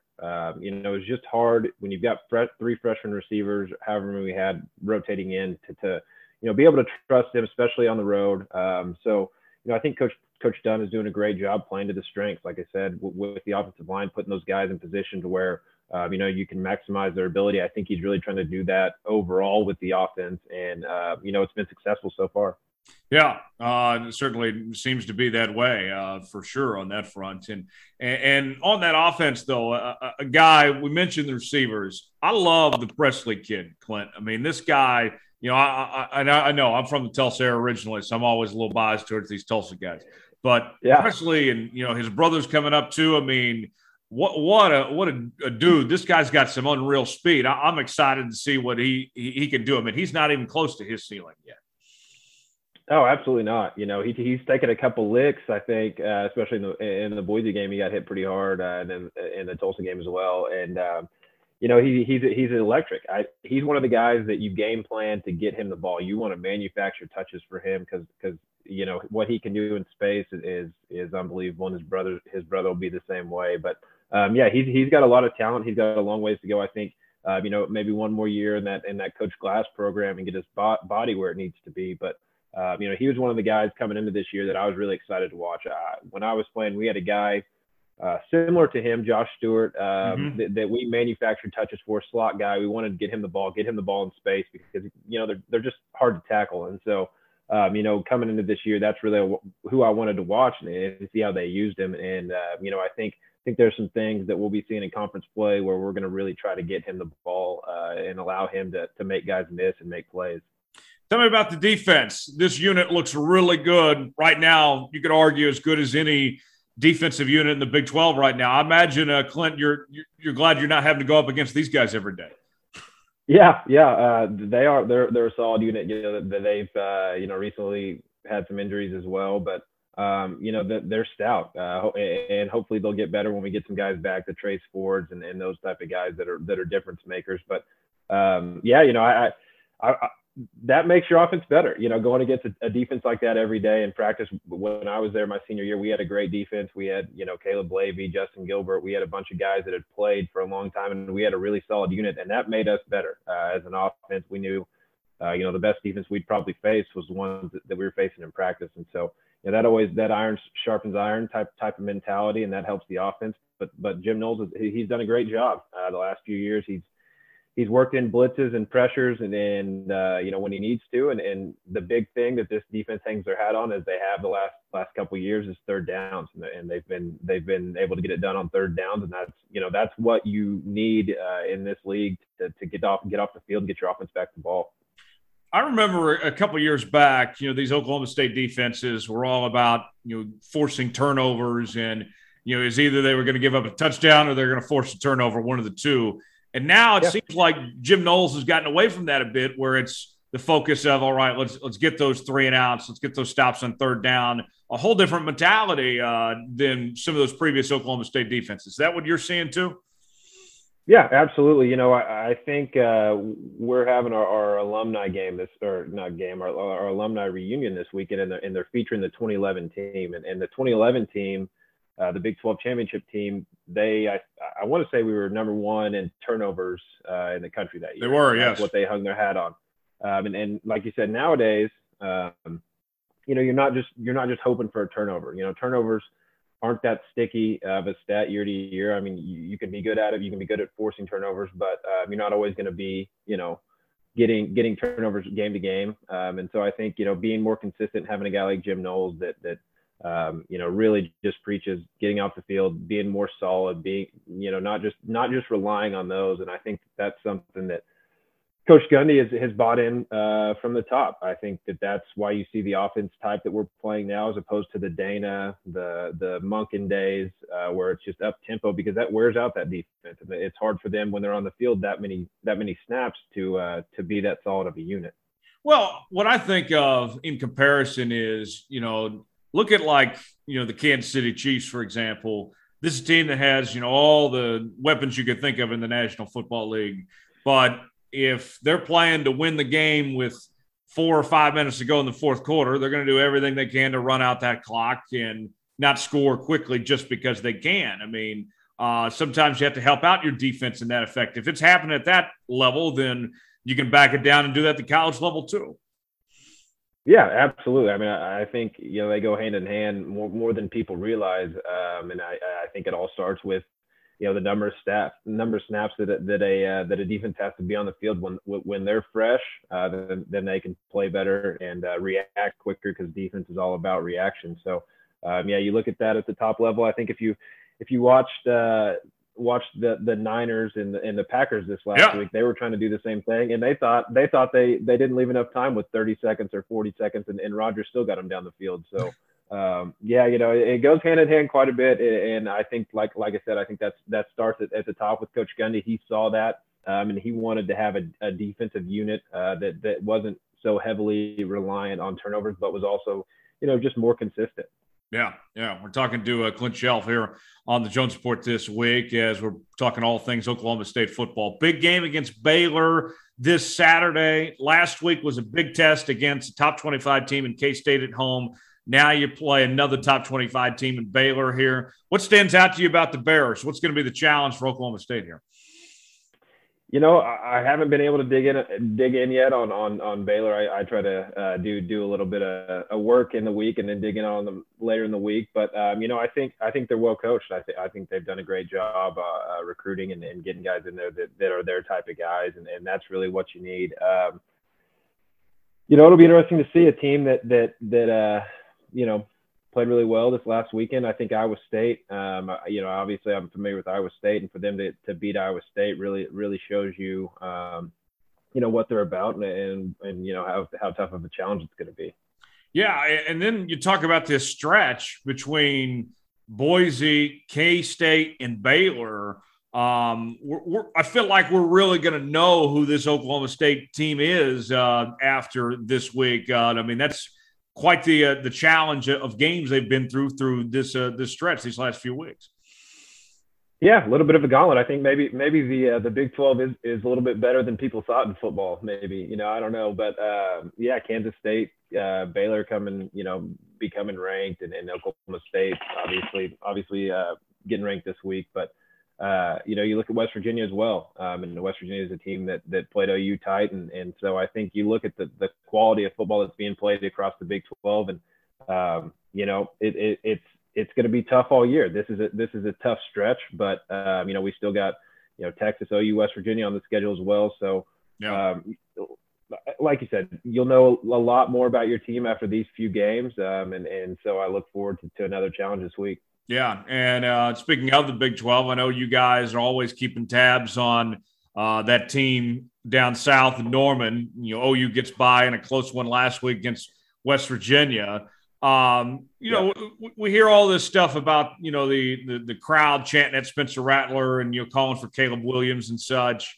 If you were in Spencer's shoes and such, I mean, would you embrace that, or would it kind of get to you? What do you think Spencer is going through, through this week of reacting to what the fans had to say for him and such? I mean, ultimately, I guess he had the final say with getting that game-winning drive, though. Yeah, it's hard. I mean, listen, I'd love to be able to sit here and say, no, it doesn't affect me. I hate, I'm here to play football, didn't really care. But when 60,000 people or however, 80,000, 100,000, however many are there chanting at you, it's tough. And these are kids, and I think people forget that. So, like you said, he got the last word, but to say that, that didn't affect him at all, I think would be misleading. That's a tough situation, and it doesn't matter the team. You hate to see that for a kid that's just trying to do his best, but ultimately, I think he'll be fine. He's just working through a few things, and I don't know the ins and outs, but he's got Lincoln Riley, and I think that's all you need to play quarterback at this level, really. Yeah, and that Oklahoma team maybe hasn't quite played up to their standard of what we're accustomed to. What do you think of that OU team, of where they're at right now? Do you think this team's going to improve, or is this kind of who they are right now? Yeah, I'll never count out an OU team, especially when they've been winning games. It doesn't really matter what it looks like as long as you win the games. And they've got some good tests upcoming. I know they've got Kansas State this weekend, who has typically been a little bit of a thorn in their side, and then they've got the big one against Texas, and I think Texas is a really good football team. So, I think we'll know more, and OU seems to always come to play against the games that against the teams that are perceived as a threat or as a good team. And historically, I feel like that's why they've had some issues with Kansas State. I feel like that may be a team that's not Oklahoma State, that's not Texas, it's not Iowa State, that has been able to sneak up on them. And so I think this year they'll be prepared for them, especially coming off a close home win against West Virginia. And I think they'll be fine. I'll never count out the Oklahoma Sooners. I've been around for too long. I've had to play them. So if they're anywhere close, I'm sure that they'll be fine. Well, and you mentioned Texas. Casey Thompson's taking over at quarterback, and their offense just really unleashed last week, putting 70 on Texas Tech. What do you make of that Texas team down there? It seems like they're a whole nother level since that quarterback change there with Casey, and another Oklahoma high school talent too. Yeah, he looks incredible. I was able to watch a lot of the game this past week, and just really impressed with him and surprised that Hudson Card was ahead of him, honestly. But Bijan Robinson, I think, is the real deal. I think he's going to be whenever he decides to come out and get drafted, he'll be the best running back taken. And I think he's an absolute stud. But again, they've got TCU, I believe, this week, and TCU has been successful against them in the last 10 years, and has been able to kind of be a thorn in their side. So for Sark and those guys, I think this is a big week to kind of show that they're not the typical Texas that we've seen in the past, right? And now that they've got a dynamic guy at quarterback, I think the Big 12 needs to watch out. I watched that game last week, and I was really impressed. And I haven't been able to watch a ton of Texas Tech football yet, since we're not going to play them, but. I think that's a solid unit that they did that against. I think that they're the real deal, and I think Texas is going to be tough to beat in Big 12 play this year. Well, and that loss to Arkansas doesn't look so bad now either for Texas when you consider that. Yeah. Carr was the quarterback, and how good Arkansas is. Texas, certainly a threat to contend for the Big 12. It looks like they've gotten over some of those woes of the past of some sorts. They're going to be tough to deal with for everybody. It would appear now. Yeah. The transitive property wins. Arkansas is looking quite a bit better now, and now they've got. I believe they've got Georgia this week. So another game where they can make a statement if they play well there. Then that'll give Texas even more a little bit more confidence. So. I really do. I was really impressed being able to watch that game this last weekend with Casey Thompson. I thought he looked like a dynamic player, much like Rattler and Spencer Sanders and some of these other guys. And I think, with a guy like Sarkisian back there that can dial up plays, I think that's going to be a pretty good combo. Yeah, I think you're absolutely right about that. A couple more things for you, Clint. Want to ask you about one more Big 12 team here. Iowa State, 2 losses already. We mentioned Baylor this past weekend, Iowa a couple of weeks ago. This was a team with high expectations, preseason top 10, 2 preseason All-Americans on that offense. What happened to Iowa State, Clint? Much like Oklahoma State last year, I think they're going through the same thing that we went through last year. You look at who we returned with Chuba, with Tylen, with Spencer. We had a big 3 coming back. They obviously had Purdy and Breece Hall coming back, and you look at it, and fans see that, and they see star power. They see guys that are skill position that make plays. But a lot of those wins come down. I think if you ask Chuba from last year, come down to how good your offensive line is, how good your defense is. And I think Iowa State struggled, in those areas a little bit. Purdy hasn't been as sharp as he typically has the last few years. So, I can definitely feel for him. I felt the exact same way last year when we had all those guys returning, and then we had our offensive line just completely decimated by injuries, and felt for those skill position guys that took a hit, especially the ones that, maybe their draft stock didn't turn out so well. But, I think Iowa State is still a well-coached team. They've Against Iowa, those rivalry games are always tough. Mm-hmm. As somebody who has an in-state rival that's always really good, we understand that. And Iowa just had a good game plan, and Iowa was a team that may have not been getting as much respect as they thought they should have in the preseason polls, and came out and had a good game plan. And Iowa State kind of, they didn't play well. We can call it like it is. They turned the ball over in some inopportune times against them, and then that first loss happens, and you have all this hype. You kind of feel like your season's down the drain, and then a team like Baylor sneaks up on you. So hopefully Matt Campbell and the guys can rally and turn in a good year. But I think it's just hard when you have all those expectations. You lose early in the season, you kind of feel like your season went down the drain. Yeah, I think you're absolutely right about that. Let me ask you about the new look Big 12, bringing in Cincinnati, BYU, Central Florida, and Houston, with Oklahoma and Texas on the way out. What do you make of this new league that we're about to see here in the next couple of years, Clint? It looks pretty good this year, doesn't it? Yeah. Cincinnati's been really good. BYU obviously looks pretty good. It's I think it stinks, to be honest. I think it's all about money. It's not really about anything else. And not to get too philosophical, I guess, but money's not really everything, and especially in college athletics. But I think Texas and Oklahoma had, from the numbers that I've heard, they kind of had to take that deal.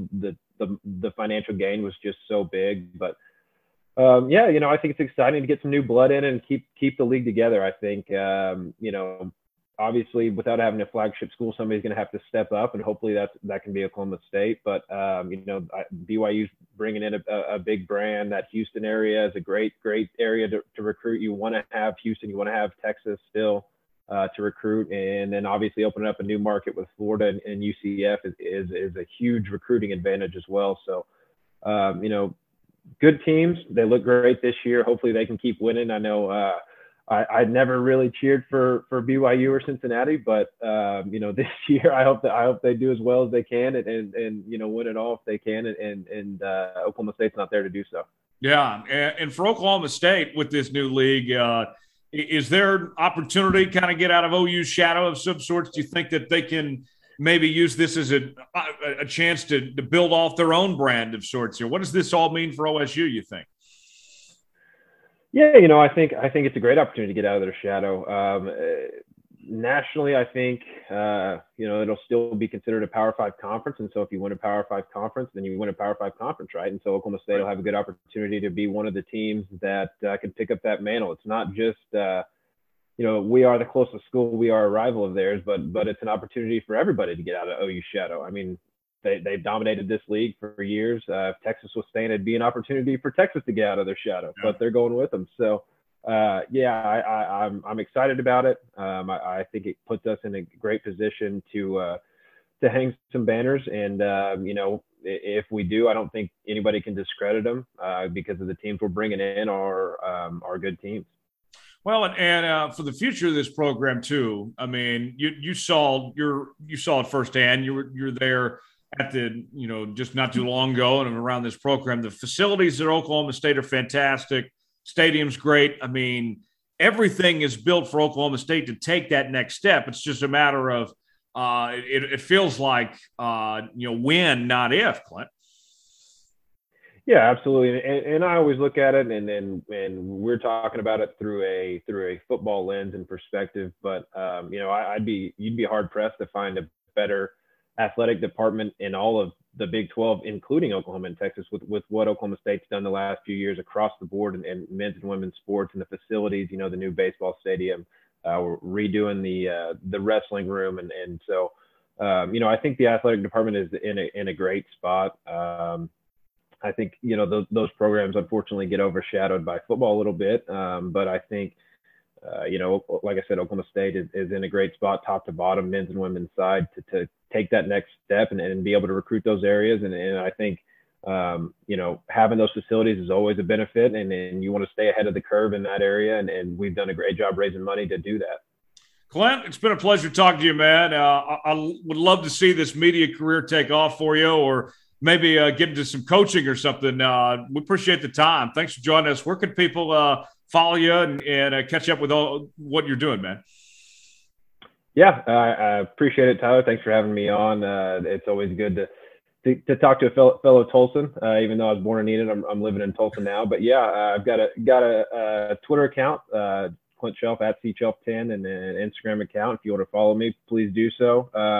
It's not all radio and football talk. We keep it light and fun. So give me a follow if you want. I'm on Facebook. Pretty much accept all friend requests. So if you want to be my friend on Facebook, follow me on there as well. Awesome stuff. Clint Chelf joining us here at the Jones Report this week.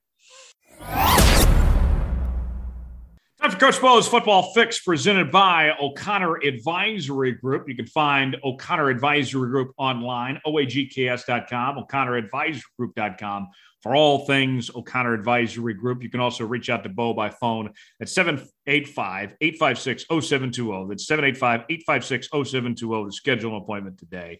And also check out Bo on Facebook, also by email, brian.o'connor@lpl.com. That's Brian with a Y.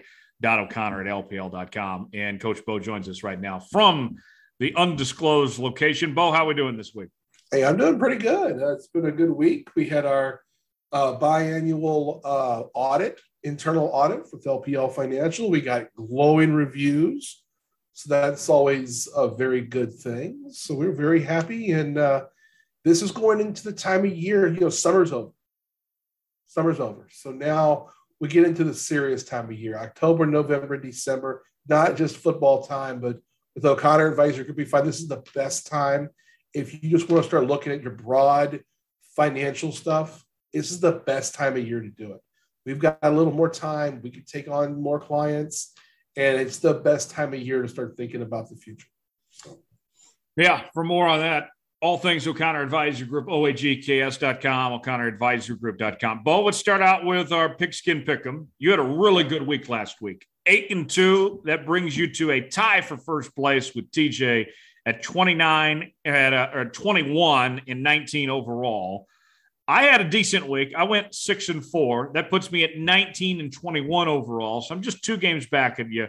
Thomas sitting a game back of me. He had a decent week last week, going 6-4. He's 18 and 22 overall. So standings getting tighter as we enter week number 5. Let's go ahead and go over the slate of games this week. It starts with number 8, Arkansas, taking on number 2, Georgia. The Dogs, an 18.5-point favorite at home. Number 12, Ole Miss, taking on number 1, Alabama. The Tide, a 14.5-point favorite at home. Number 21, Baylor, taking on number 19, Oklahoma State in Stillwater. The Pokes, a 3.5-point favorite. Number 7, Cincinnati, taking on number 9, Notre Dame. Cincinnati, a 2.5-point favorite. Number 6, Oklahoma, traveling to Manhattan to take on K-State. The Sooners, a 10.5-point favorite. In the NFL, the Cardinals taking on the Rams. The Rams, a 6-point favorite at home. The Raiders face the Chargers, also at SoFi Stadium. The Chargers are a 3.5-point favorite. The Bucs face the Patriots. Bucs favored by 6.5.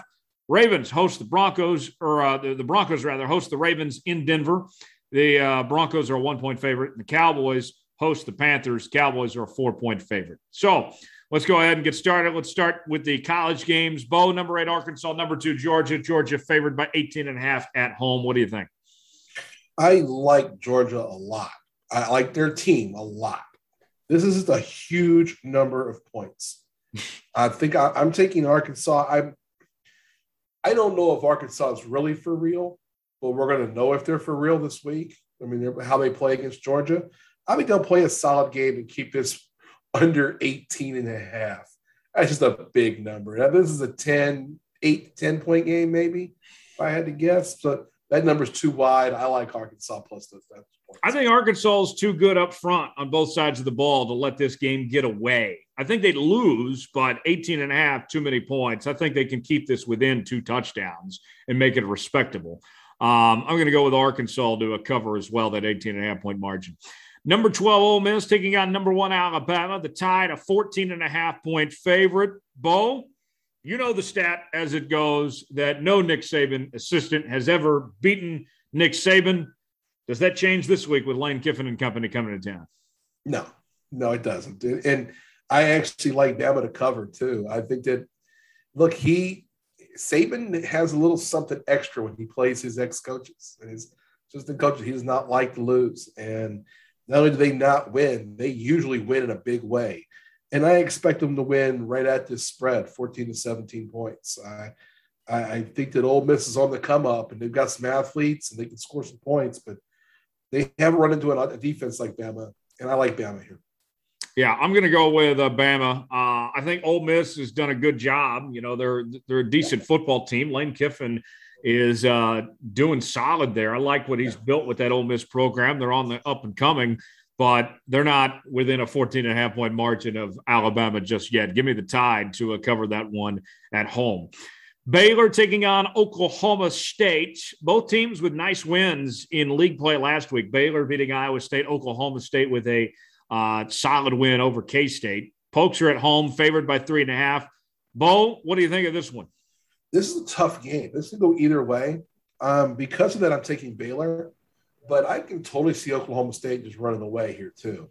Oklahoma State's come off big wins against K-State last week, Boise the week before, going up to Boise and winning.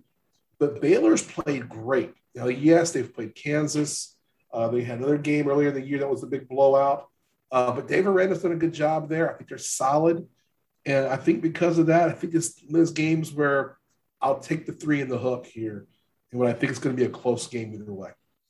I'll disagree with you. I'm going with Oklahoma State here. I like the Cowboys in this one. The offense really came alive last week, and they have what I believe is the best defense in the Big 12 Conference. I'll go with the home team. Give me Oklahoma State to win with that 3.5-point margin there. Number 7, Cincinnati taking on number 9, Notre Dame. Cincinnati, a 2.5-point favorite on the road. We're going to dive more in depth on Cincinnati in just a few minutes. But before we do, just looking at this game, Bo, what a matchup we have here. I mean, this is as good as it gets for a non-conference game. I'm excited to see these two teams square off. Yeah, this is, don't be fooled by Notre Dame scoring 41 points last week. The last 2 scores were defensive scores when Wisconsin threw 2 pick sixes. I like Cincinnati here. I think they're a team who can get into a playoff, or we'll talk a little more about that. And I think this is the beginning of a 3-game losing streak for Notre Dame. Yeah. You looked last week, Notre Dame, all those points they had was a lot of mistakes by Wisconsin. Yes, They did take advantage of it, but they were down entering the fourth quarter of that game. So Notre Dame's a good team, but they're not a great team. Yeah, I think it has more to do with how bad Wisconsin played. Right. And Notre Dame, I think, is just solid. I mean, they're a solid middling ranked team. They're not going to be a team that's going to beat a potential playoff team. This is Cincinnati's national championship right here. This is the game. This is the biggest game in school history. Yeah, they have to win this game if they have a playoff shot. Yeah. So I think they will win the game. I think Notre Dame's going to go into a bit of a tailspin only because the opponents next 2 weeks. They got to go to Virginia Tech next week, and then they're coming back home to play USC. And I'll be at that game, and USC is not going to let me down by losing when I'm in the building.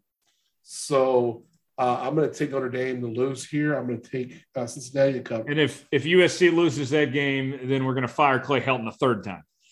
A third time. Yeah, I'm just going to go drink my sorrows in Chicago. Perfect. I love it. So we both like Cincinnati to cover 2.5. Last college game, Oklahoma taking on K-State. The Sooners a 10.5-point favorite on the road. Bo, what do you think? I don't have a good feel for this game at all. If you're going to fade a pick here for me, if you disagree with my pick here, I totally understand. I'm taking K-State because I don't know who Oklahoma really is.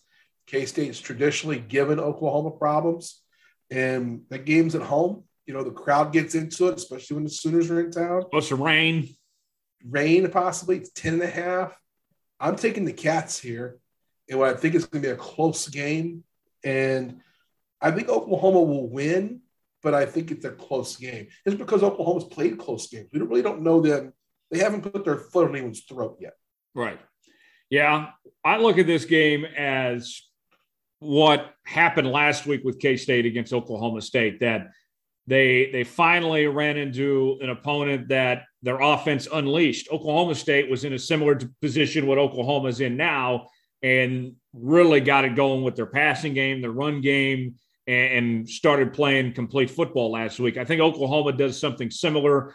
I don't trust the quarterbacks there in Manhattan for K-State right now without Skylar Thompson there. Give me Oklahoma to cover 10.5 on the road. That's a game I'll be at. Let's go to the NFL now. Cardinals taking on the Rams. Rams is 6-point favorite. Bo, I think the Rams are the best team in the NFL right now. I really love what they're doing, but a great offense in Arizona. This has the makings of a shootout here. It could be, but the difference is that the Rams have a defense. And I think the Rams are the best team in the NFL. I think the Cardinals' biggest proponent, the biggest thing working against them is the guy wearing the headset on the sideline. And I don't think that he's much of a head coach, to be honest. And the Cardinals should be better than they are. And there should be they should really be one of those top 5 teams in the NFC. You could argue they are, but I like the Rams. I think they're going to break out to a blowout, whether that's here or soon. So I'll take the Rams minus the 6. The Rams had their blowout game last week against the Bucs. I don't see them doing that 2 weeks in a row. I like the Rams to win, but I think the Cardinals can keep it within 6. Give me the points with Arizona there. The Raiders taking on the Chargers on Monday Night Football. That's a game I'll be at. The Chargers, a 3.5-point favorite at home. The Raiders, Bo, I said this earlier in the show, this is the worst undefeated 3-0 team I've ever seen. The Chargers at 2-1, solid football team. They've played some close games here. I'm going to ride with the Chargers at 3.5. I really like what Staley's doing, how aggressive that he is, and I think they're a more complete team than the Raiders are right now. Give me the Chargers at home. Who do you got? I like the Chargers here too. I don't know if I'm going to go as far as you went with the worst 3-0 team. I don't know. Historically, I wouldn't go there. But they kind of struggled win last week against the Dolphins. The big win that was a surprise to me was week 1 against the Ravens. The Steelers, they beat the Steelers 2 weeks ago. I think the Steelers are just trash. But I think the problem that the Raiders are going to have is they're still trusting Derek Carr. That's something that might be okay now, but that we know what that is. And that's going to be a ticket that's due. Thomas and I were talking about this earlier. I think they have much bigger issues than Derek Carr. That defense is atrocious. I haven't watched that defense close enough. I mean, they give up 28 points to the Dolphins. We think the Dolphins are pretty good. They give up 17 to the Steelers again. They gave up 28 points to a Dolphins team without Tua. Yeah, but we don't really know how good Tua is. We know that it's a complete roster around Tua. Right. So I don't know. I don't know if they're going to outscore. That's the thing. I think this is going to be a bit of a shootout, and I like the Chargers' offense in a shootout. Bucs and Patriots. We'll talk about more of this one here in just a second, but the Patriots are a 6.5-point dog at home. Tom Brady and company. Bo, does he make a statement here in this one? Do they cover 6.5? I think they cover 6.5. We'll talk more about this, but I do think that the Bucs are going to come in. They're a more talented team right now. I don't know that Belichick's going to come in, and I want to know what Belichick's going to try to do. And to talk about what he likes to do defensively, take away your best, what you do best. What is it the Bucs really do best?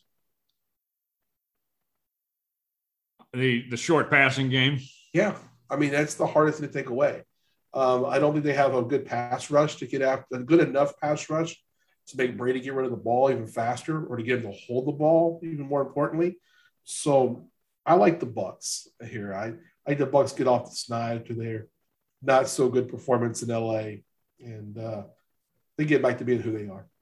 Ravens taking on the Broncos. Broncos a 1-point favorite. Bo, I know you like to say this. I'm going to beat you to it. Wrong team favored. Yeah, absolutely. The Broncos are a 1-point favorite because they're a home team here. The Broncos, that is a hard place to go and win. You're dealing with the altitude. You're dealing with all that. But I like the Ravens. The Ravens are a decent team. Lamar is going to find a way to do something here. I'm a Lamar Jackson believer, and I think this is a close game. but I would take the Ravens. I like the Ravens outright. Yeah, I got the Ravens outright as well. Panthers taking on the Cowboys, our last game that we'll pick here. Cowboys a 4-point favorite. Bo, what a start for the Panthers. Sam Darnold looks good. Matt Rule's doing a good job with that team. The Cowboys at 2-1 have impressed at this point as well. Now we're going to find out who's a pretender and who's a contender, I think, in this game. We'll find out who the real is and who the jabroni is. I don't know that we're going to find out that either of them are jabronis or contenders. Let's say this game is 31-30 Cowboys. Are either team for real? I would be shocked if Carolina's putting up 30 points. I would say if the Cowboys score 31 and win, I would say yes. Okay, yes. So then let's flip it. Let's say that the Panthers win this game 28-24. Are you saying the Panthers are a really good team then? Yeah, at 4-0, I would say, yeah, they're in good position to make the playoffs then. I think we're going to have just as many questions. I think we're going to have just as many questions about these two teams next week as we do right now. I think they're both good teams. I don't think either of them are Super Bowl contenders. It's going to all depend on, to me, it depends on how many times do the Cowboys ask Dak to throw the football. Mm-hmm. So the best thing the Cowboys can do is keep the Panther offense on the sideline by running the football. If they do that, and don't be afraid to use Tony Pollard. It doesn't have to be Zeke. Yes, I agree. You can go the hot hand when the hot hand is better. I like the Cowboys here, though. I do. I like the Cowboys here. I like them at home. Me too. I don't really know which of these teams is the better team right now. I think I'm kind of opting to the Cowboys because they're the home team here. Right. I love the Cowboys and offense. The experience of Darnold. I think I might feel different in 5 weeks. Okay. Fair enough. So there you have it. That's our picks against the spread this week. You can follow along all season long right here on the Jones Report. Let's move on. Let's talk some NFL headlines here real quick. Couple of big transactions this week. Richard Sherman headed to Tampa Bay. That Tampa Bay secondary has been atrocious. Nice ad there. Josh Gordon goes to Kansas City. Some people are calling this desperate. I look at this, Bo, as a low risk, high reward. If he gets suspended again, oh, well, you cut him, you be done with him. We know that not too long ago he was an all-pro talent. I like both these signings for both these teams. What say you? I like both of them, too. The Gordon's actually a practice squad signing. Did I hear that correctly? Yes. And so there's basically no risk here. I mean, the risk is you're going to cut him from your practice squad. It's not like you're throwing millions of dollars at him. Right. So that's, to me, that's just – we talked about this in the offseason, if you recall. Talked about how we thought some free agents would go to Kansas City because they want to play with Mahomes. Right. This is an example of that. Frankly, I'm surprised that Richard Sherman's not in Kansas City. I mean, it's a team that can use him, frankly. This is the thing where two veteran players are going to two places where they think they can win. Mm-hmm. And it's two teams that are picking up two players with very little downside and very much potentially upside. For Sherman in Tampa, it fills a role that's needed. And for Gordon, it's just another weapon that you could possibly throw out there on the field for Mahomes. I mean, they love speed.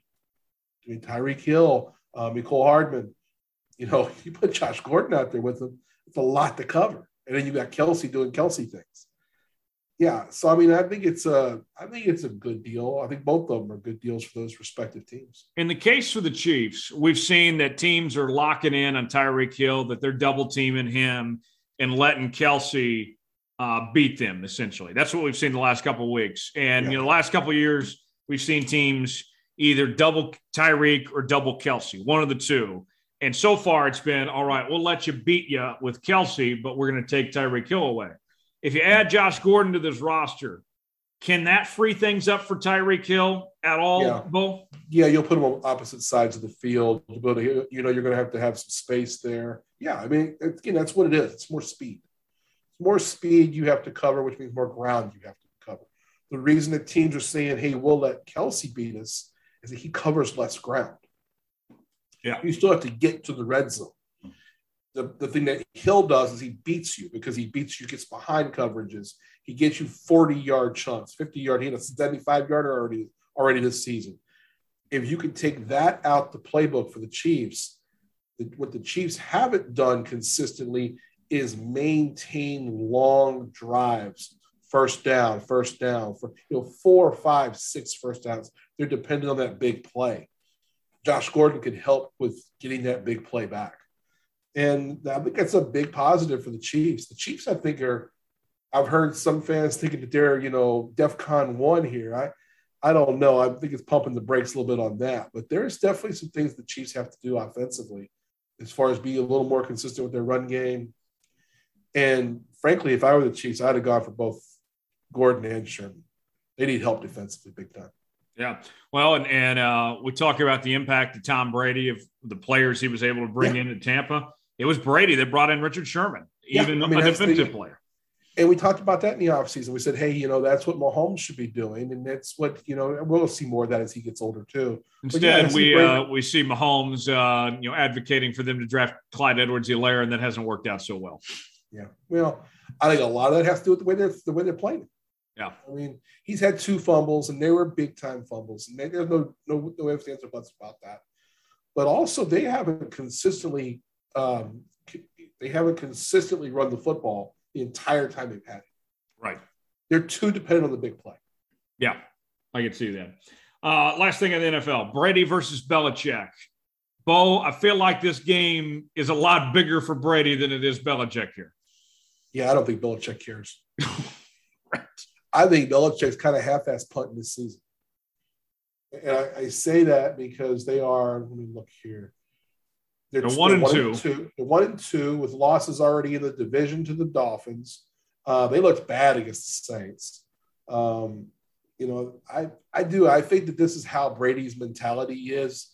He kind of has that Michael Jordan thing of being disrespect, finding some disrespect. Right. This week we hear the story about how he didn't like how Belichick didn't want to meet him in person when he said that he was leaving, that he only gave him a phone call and such. That's come out this week. Yeah, and that's just looking for that thing. If that's what motivates him, that's fine. But I think the whole idea of Belichick versus Brady is really, I think it's overrated.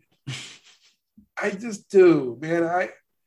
Neither of them could accomplish what they've both accomplished without each other. Yeah. And then I think that when Brady went to Tampa, they were bad for half the season last year. And what changed that was, BA Bruce Arians saying, hey, let's get some of these veterans, let's get these guys all moving, getting Leonard Fournette on the same page. Their defense came around late. Bruce Arians is very much like a Belichick in a different way, in a more player-oriented way. He's just someone who has respect, and everyone's going to play for him. And while it's different in the Patriot way, the Patriot way built Brady. Mm-hmm. And Brady took the Patriot way to Tampa and let Bruce Arians put his touch on it. I think that the whole narrative, is just to drive ratings. And because we have to have a winner between Belichick and Brady, the fact of the matter is no quarterbacks won as many Super Bowls as Tom Brady. No coaches won as many Super Bowls as Bill Belichick. They're probably neither of them are probably giving up those records at any point. And they are fantastic together. Mm-hmm. So to me, it's just an overrated notion. How about Mac Jones? Sorry, I'm not more excited about it. I'm just not. I know you're not being with how Sunday Night Football's on site and Sunday Countdown and all that. Everybody's building this up. This is making interest of a game that's not going to be interesting. I mean, come on. Are the Patriots going to win this game? No. If they were going to play this game 100 times, how many times the Patriots win? Maybe 10 times. Maybe 5 to 10 times. Yeah. It's just not likely to happen. This is like when you play Madden against the one friend who just beats your ass every time. Why are you making a big deal out of him when you play him next? Because he's going to beat your ass again. How about Mac Jones right now in Tampa? Let's talk Mac Jones in this. Okay. I thought that Cam was going to be the starter and that we wouldn't see Mac until after this game was played. Yeah. Now Mac is going to see Brady in his house and such. And, most of the stadium rooting on Brady and such. I don't feel good at all for Mac Jones on Sunday night. I think Mac's in for an awakening here. Well, I don't even know if it's an awakening more than I think it's just this is going to build some character for sure. This is going to be something that when you write the book on Mac Jones, this is going to be something where he learns a lesson here one way or the other. He either learns to take the pressure of this game and deal with it and play well, or if he doesn't play well, maybe he learns that next time he has a big game like this, he better be more prepared or play better. I don't know. I get over a lot of this narrative, and I'm just I'm completely over the Belichick and Brady narrative. I would be more in it if I thought that the Patriots were actually a contender. Yeah, but I don't. I think they're the second worst team in their division, and they're not going to the playoffs. Yeah, we know that 3 weeks in. We know the Patriots aren't very good. They're not going to the playoffs, and there are two teams in their division already much better than them. Mm-hmm. Yeah, you got a point. Let's talk college football now. Yeah, let's do it. So if we go back to the point spreads for a second and look at these games here, you'll notice that Georgia is an 18.5-point favorite against the number 8 team in the country at home, compared to Alabama, who is a 14.5-point favorite against the number 12 team at home. By that account, Bo, Vegas is saying that Georgia is better than Alabama, and by a decent amount, too. Do you buy that? Is Georgia better than Alabama right now? I don't know. These are the two teams I think are standing at the end. I mean, these are the best two teams, Bama and Georgia. I think if I was going to gamble on it this way, I think I would pick UGA right now. But I worry about them playing head-to-head like we talked about with Bama playing Ole Miss this week, that, no Saban assistant has ever beaten Saban. That's going to be out there when Kirby Smart has to play him in the playoff, or even in the SEC championship game, most likely before that. But I see where you're going, and I very much agree with you that, yes, if I had to gamble on this, I would say I think Georgia's a better team, right? I would say this. I think they're playing better than Bama right now. But I don't know that anyone's a better team than Bama. It's kind of two narratives there. I mean, these are the best two teams. And I think I'll put it this way, Bo. If Georgia and Alabama played tomorrow, I'm picking Georgia to win that game. I think if it's neutral site, yes. If it's at Georgia, yes. If it's at Bama, no, I'd pick Bama there. But if we're talking about down the road, who's going to be the better team, who knows? If this game were the SEC championship game right now, I think that Georgia would be like a 1-point favorite. Yeah. I think like I said, these are the two best teams in the country. I think there's a big disparity between these two and the rest. And I think unless there's some kind of way in the playoff they would play a second game before a championship game, these are the last two teams standing. Well, you look at those rankings, and I know OU fans are upset right now because, they win at home in a primetime game, nationally televised game, and drop 2 spots in the rankings. Realistically, once you get past Alabama and Georgia, I don't care at that point. Between 3 and 10, it doesn't really matter. They're all kind of, okay. Yeah, I mean, I'm looking at it now. You got Oregon's 3.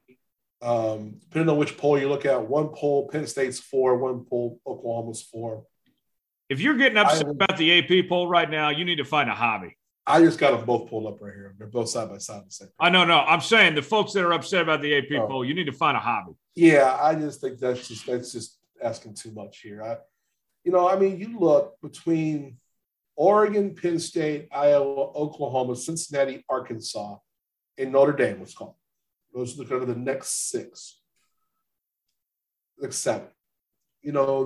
Any of those teams could be 3, and any of those teams could be 9. Yeah, I think Notre Dame is going to be the one that drops off there. And I want to see how Arkansas plays. I'm interested to see how Arkansas is going to do this weekend. I don't know if they'll win, but I think they'll play solid. I think it'll be respectful. Yeah. I think Cincinnati's going to beat Notre Dame. I think OU will beat K-State, and then I think they'll probably win out. I think Iowa's going to lose a game. They're going to drop a game in the Big Ten. They're the one I don't think is like – which one of these is not like the other? I think it's Iowa. And that'll all bear fruit as we go through the season. We're still early. So we mentioned Cincinnati. Yeah. True or false, Bo? If Cincinnati beats Notre Dame and wins out, Cincinnati makes the playoff. Yes. It was true or false. What's that? It was true or false. Oh, true. If they beat Notre Dame and win out, yes, true. They should be. Not only will they get in the playoff, they should get in the playoff. I think they will get it if they win out. I think they're going to. Unfortunately, it takes them winning every game to get there. I think they're going to get the help too, without as much parity as there is beyond those top two. They'll get the help they need. Unlike what we've seen where the ball just hasn't bounced the right way for a UCF or a Houston or so in the past. Yeah, I think the team to keep an eye on, I mentioned them a couple weeks ago, and they're sitting at 15 in the coaches poll and 13 in the AP poll. It's BYU. Keep an eye out. That's the one that could run the table too. Their schedule's not bad from the rest of the way out. No, their schedule is – they don't play – I mean, they don't have their biggest game is their last game of the season at USC, but USC doesn't have a coach right now. So, right. They got Boise State, Baylor, Washington State, Virginia, and USC. Yeah, they got a couple of suckers in the middle there. And credit to BYU. They scheduled a good schedule this year for what they have to work with. Yeah, and they've won. I mean convincingly. They haven't been within one score in any game. They have 2 8-point wins. They've done their job. Yeah, so I think that's the team that if we're going to bitch about somebody not making the playoff because of the parity down the road, I think that's the one we'll bitch more about than Cincinnati. Fair enough. Last college question for you. Clemson loses again. Second loss of the year. First time since in about 10 years that their second loss is not in the month of November or later. And their playoff hopes are dashed. They fall to 25 in the rankings. And now you look at the SEC is about to get a lot stronger with Oklahoma and Texas on the way. Recruiting for Clemson, it's been better the last couple of years, but they're still not out recruiting Alabama or Georgia or LSU. Is this run, this dynasty for Clemson, is it over? Have we seen the best of Clemson? Are those days behind us now, Bo? Have we seen the best of Clemson? Yes, it is over. I'm not calling them a dynasty. So I refuse to use that term for the University of Clemson. But are they done? Yeah, they are. They're going to go back to being who Clemson is, which is a good, solid, middling, teens to 20. I mean, their conference sucks. They should still win it every year. They should still win their conference, yeah. But they're in a conference, and they're not going to – they're recruiting against Alabama, Georgia, Texas, Oklahoma, LSU. These are the schools that are going to be getting all the recruits. There's a reason why they still want in the SEC despite their success. Oh, they would leave the ACC tomorrow if they could get in. They're in-state rivals in the SEC. Clemson would leave the ACC tomorrow. The SEC should take Clemson and Florida State, in my view. They got to figure out a way to kick Vanderbilt out. Well, Vanderbilt's what's keeping everybody academically eligible. Oh, man, just get Vanderbilt out the paint. I mean, that's just awful. I mean, Georgia beat them like they had stolen something. They scored 35 points in the first quarter. Let me pull that score. I mean, it's 62-0. If you lose, there should be something in the SEC bylaws that says if you lose a conference game by 60 points, you're out. At least Bama says at 50. Okay, we'll call the dogs off. Right. Georgia didn't even bother doing that. 62. Bo, I would rather see a bowl game of KU versus Vandy than I would about a third of the redheaded stepchild bowls. The bowl games are it's just so we can all gamble on it. Right. Give me that. How about we do a 4-team playoff? Arizona, KU, Vandy, and Bishop Sycamore. Oh man, there are some high school teams that can beat Vandy. I mean that I don't understand how they're still in the SEC. I mean, they got a great baseball program. That's about it. Academics, that's how. We don't need the academics. It's the SEC. We don't do school. More. It just means more. You know, look, man. Nobody goes. Look, when was the last time? I'm an LSU guy. When was the last time anybody went to LSU because they thought they were going to get a doctorate from LSU? I mean, Shaq. Come on. You know, I mean, Dr. Shaq. Dr. Shaq. You know, it's same thing. Old Miss and these places, Alabama. Look, no one's going to Alabama for the academics. Okay, you're going to Alabama because it's a football school. You're going to get a degree and go make. Vandy's only in the conference for two reasons: academics and because everybody likes a trip to Nashville. Yeah, yeah, yeah.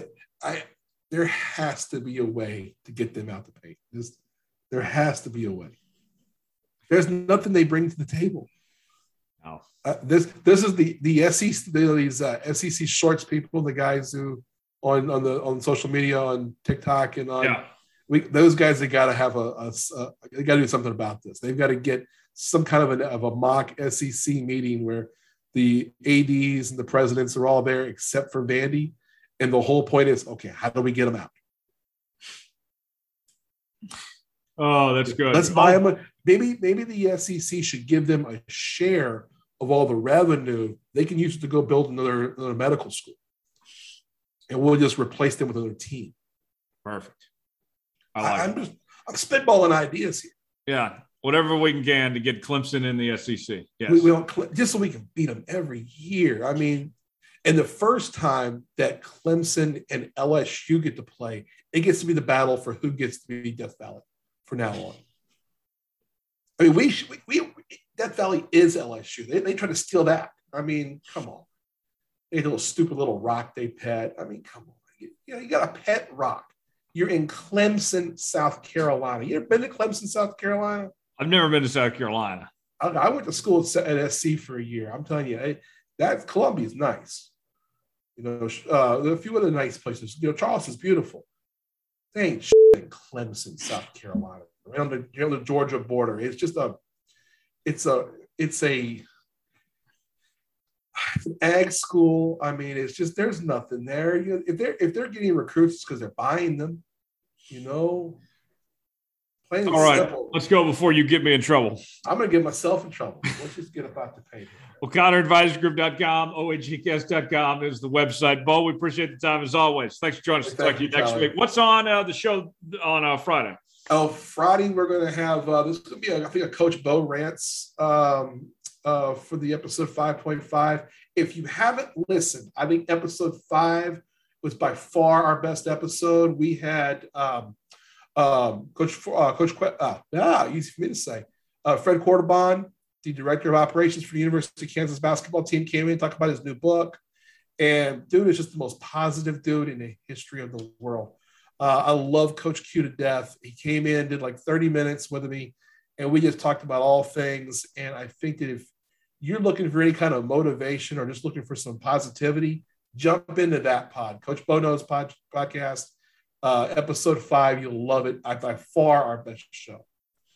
It's awesome. I loved it. You got to check it out. Yep. Brian O'Connor here on the Jones Report this week. Bo, we'll talk to you next week. Thanks for joining us, man. Thanks, Tyler. You have a good one. A couple more things before we wrap up today's show. Let's go ahead and get to our Big 12 breakdown, looking at the week in the Big 12 conference. And let's start out with the game I'll be at. Oklahoma taking on K-State. The Sooners, about a 10-point favorite. We picked that game earlier.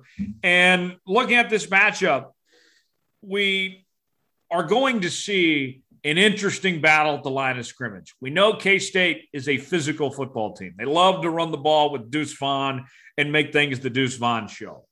And if you're Oklahoma, I think you're hoping to do what Oklahoma State did the week before of having that offensive coming out party of sorts. When we looked at the K-State OSU game last week, we're like, man, hardly anybody's going to be able to even throw the football. There's going to be like 10 passes thrown. and Oklahoma State figured things out. They got the passing game going, and they had their best offensive performance of the year. K-State, still no Skylar Thompson. Will Howard, probably going to be the guy. Maybe we see Lewis be the guy, whatever it may be. K-State is not great moving the ball through the air right now. What you hope for is, okay, Spencer Rattler, flip the switch.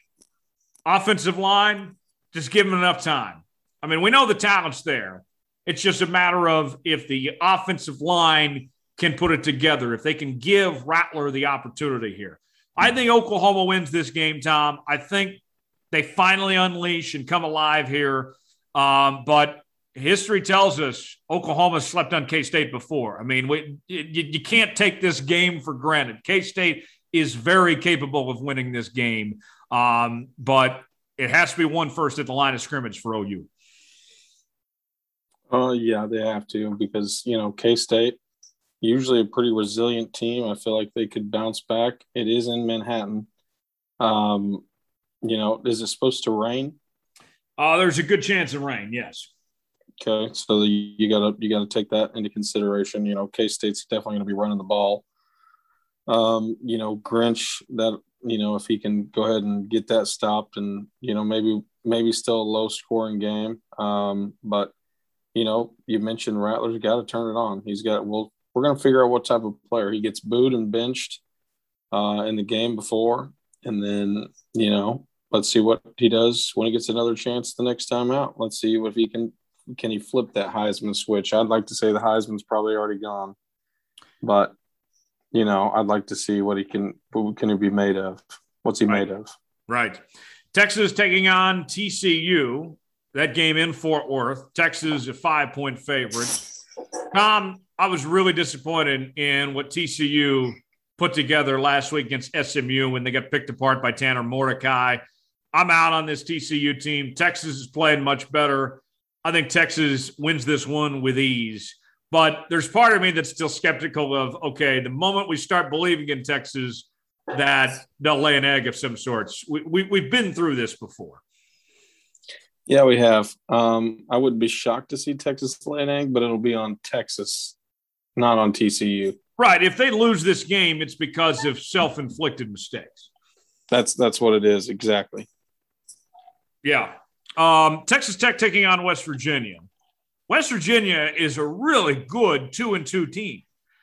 They had to win against Virginia Tech, and obviously they went toe-to-toe with OU. Close loss against Maryland. I like what Neil Brown has put together with that West Virginia team. Texas Tech came out firing week 1 against Houston, and they haven't been the same team ever since. Seth Daggy looks like, or Jared Daggy. I'm getting him confused with his brother. Jared Daggy looks like a good quarterback. Chelf, the former Oregon quarterback there at Texas Tech, he's good too. This is a good quarterback matchup. I think Texas Tech is going to lose this one. I like West Virginia to win this game, and I think West Virginia is going to be just fine. I know they're 2-2 right now, but it would not surprise me, Tom, if we go on to see West Virginia make a run and win about 7 or 8 games here to end the season. Yeah, and I'd like to see the points over/under on this game as well. I think it could be another big high-scoring game. Same way as Texas and Texas Tech was, 105 points. Maybe not that high, but there's going to be a lot of points, I feel like, in this one. But I like West Virginia too. Baylor and Oklahoma State, both teams at 4-0. We picked this game earlier. And this game in Stillwater, my goodness, this is going to be a fun one. And I know Baylor has had, a couple good moments with that win against Iowa State last week and what they did, blowing the doors off Kansas a couple of weeks ago.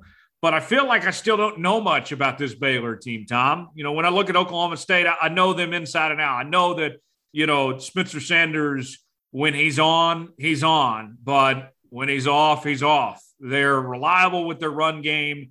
Their defense is solid. You know what you're getting out of Oklahoma State. We know who they are. With Baylor, Bohannon looks good to this point. He hasn't turned the ball over. Smith has been running the ball well. But now you take on Oklahoma State.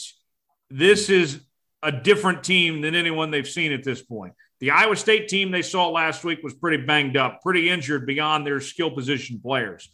This is a different matchup than anyone's seen for Baylor. They're seeing a healthy Oklahoma State team that is good with their front seven here. New challenge for Baylor. I don't know what to expect, really. Yeah, neither do I. I mean, I can hope, and I'll take Oklahoma State in this game. But from what I've seen last week, I think maybe they've opened that door. Maybe they've stepped over that gap to get back to the Oklahoma State team we know. They didn't score in the second half against K-State. They haven't scored in the third or fourth quarter in either of the last two games, and I think I did see a stat that they haven't maybe scored in the third quarter all season. So let's fix that. That needs to be fixed. They could have put up more points against K-State. I felt like they left points on the field in that game, but I was being a little greedy there. That being said, Oklahoma State has to take the next step. You have a good game, last game, best offensive performance all game. Well, take it up a notch. Go keep building on that. Do not regress from that point. It should not be a game where OSU looks, even close to that offensive performance against K-State. It should be better each week. And if they can do that, I like their chances against Baylor. Baylor's no slouch, though, either. They did beat a banged-up Iowa State team, but you mentioned at the beginning, it's going to be a fun game. Yeah, it will be.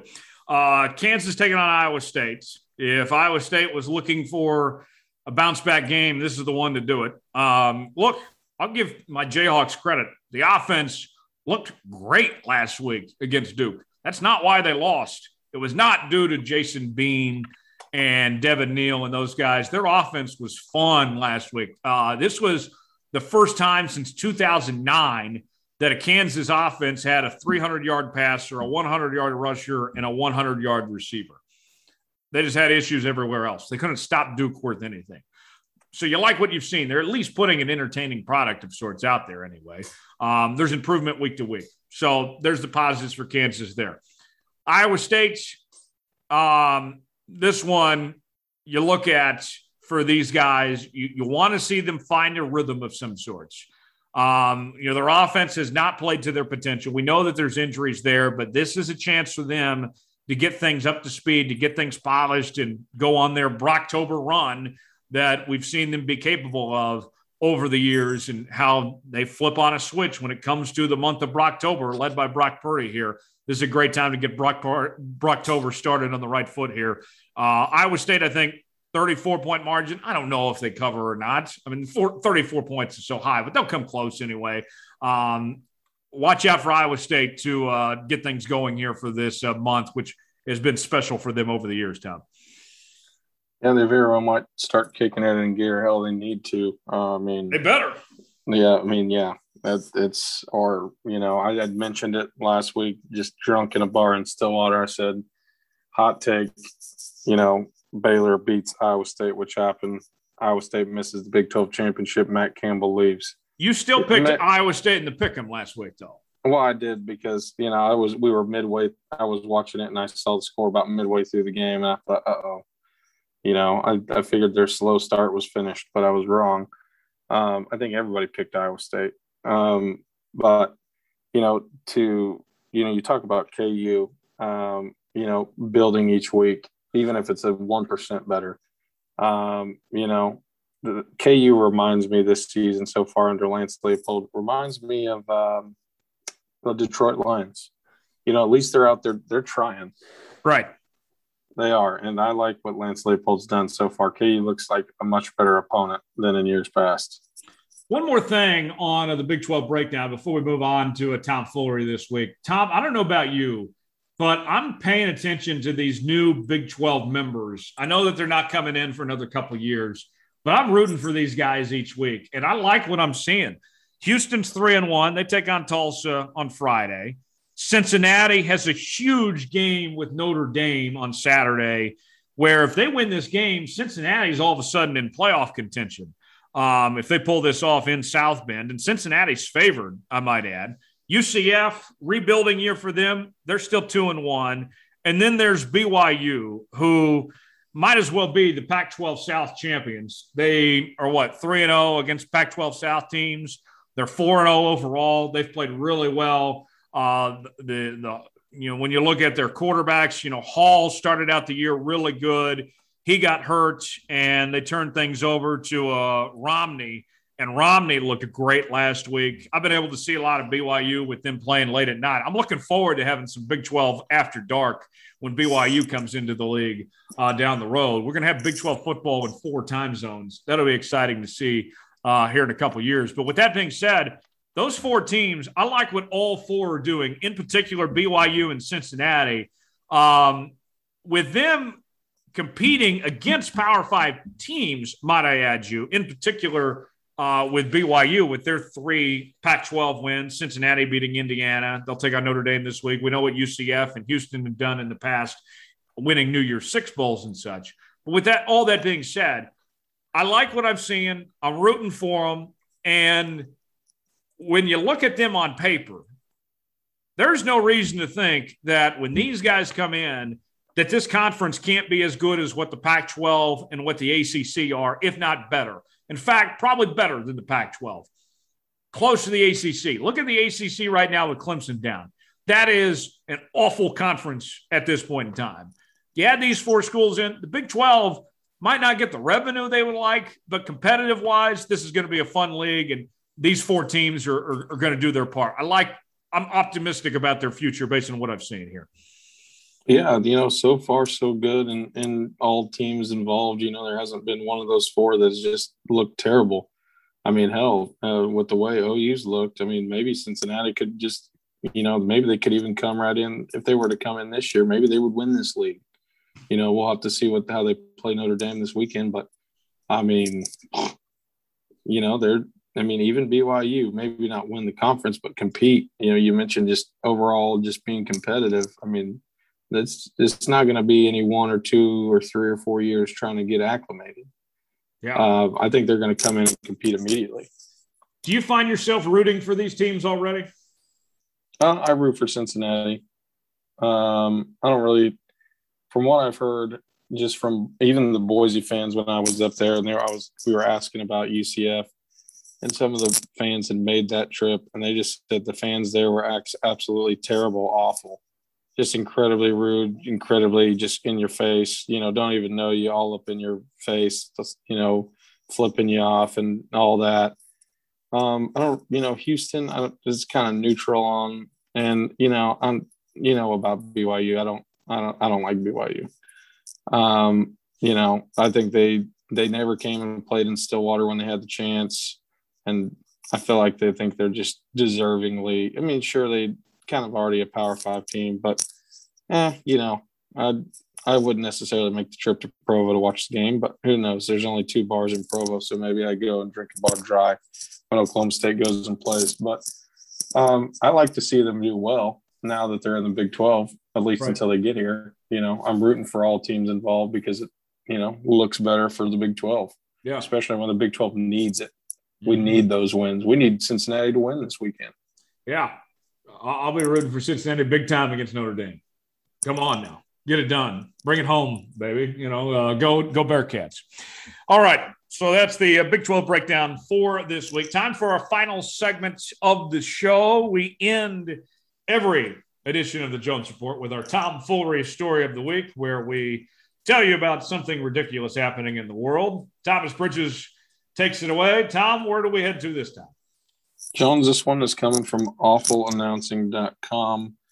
And we're going to the press box. We are going to the press box for this. And the headline reads, I wish you could see the picture of people listening. It's scary, kind of. Alabama man found sleeping in press box amidst piles of chicken fingers, chips, candy, and meth. This all came after the man in question made bond on a previous offense. This came out a couple of days ago. While there's been plenty of discussion of press box food and sports writers' unusual habits over the year, what happened in Pleasant Grove, Alabama last week was surprising even by those standards. As per John Mann of Birmingham ABC affiliate WBMA, 37-year-old Matthew Williamson was found in the Pleasant Grove Athletic Complex press box, home to the Pleasant Grove High School baseball, surrounded by quite the pile of food and drugs. Oh, and that all came after he made bond off a previous offense. The Pleasant Grove Department of Public Safety says 37-year-old Matthew Williamson was charged September 17th with unlawful breaking and entering a vehicle and theft of property. He was transported to the Jefferson County Jail. According to a news release, less than 2 hours after Williamson made bond, he stole a car in Hueytown and hid it in Pleasant Grove. September 22nd, there was a report of an unknown person breaking into the concession stand at the Pleasant Grove Athletic Complex. The next morning, Williamson was found sleeping in the press box among a pile of chicken fingers, chips, candy, and meth. Williamson admitted to the crimes and was transported back to the Jefferson County Jail in Bessemer. He is being held on a $32,000 bond. Jones, maybe the biggest question here is, what about the chicken fingers? Were those already cooked chicken fingers, or did Williamson manage to operate the deep fryer? Oh, and beyond that, it's interesting that there was a report that break-in last Wednesday night, but they didn't find him in the press box until the following morning. At any rate, this is an unusual situation, even for a press box. Jones, when I saw the title, I was like, okay, did he turn on the deep fryer? Did he just eat them frozen? Because I don't know. I just don't know.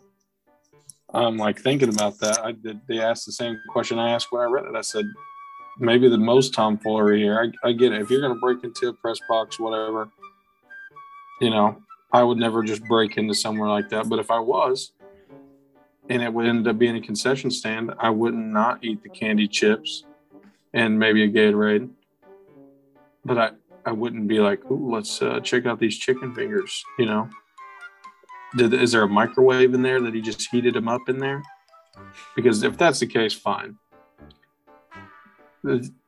Every story, I feel like each week there's a little bit something that whoever wrote the article didn't dig hard enough. Right. It's like, it figure it out. Feels like we need to know, was this guy naked? Yeah, they didn't even quote he was clothed or he was dressed.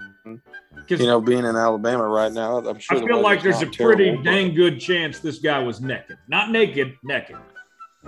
I mean, he was found with a pile of meth. So, those two pretty correlate well together, being naked in public. So, I'm thinking about that and I'm like, okay, I need more. Did he eat the chicken fingers frozen?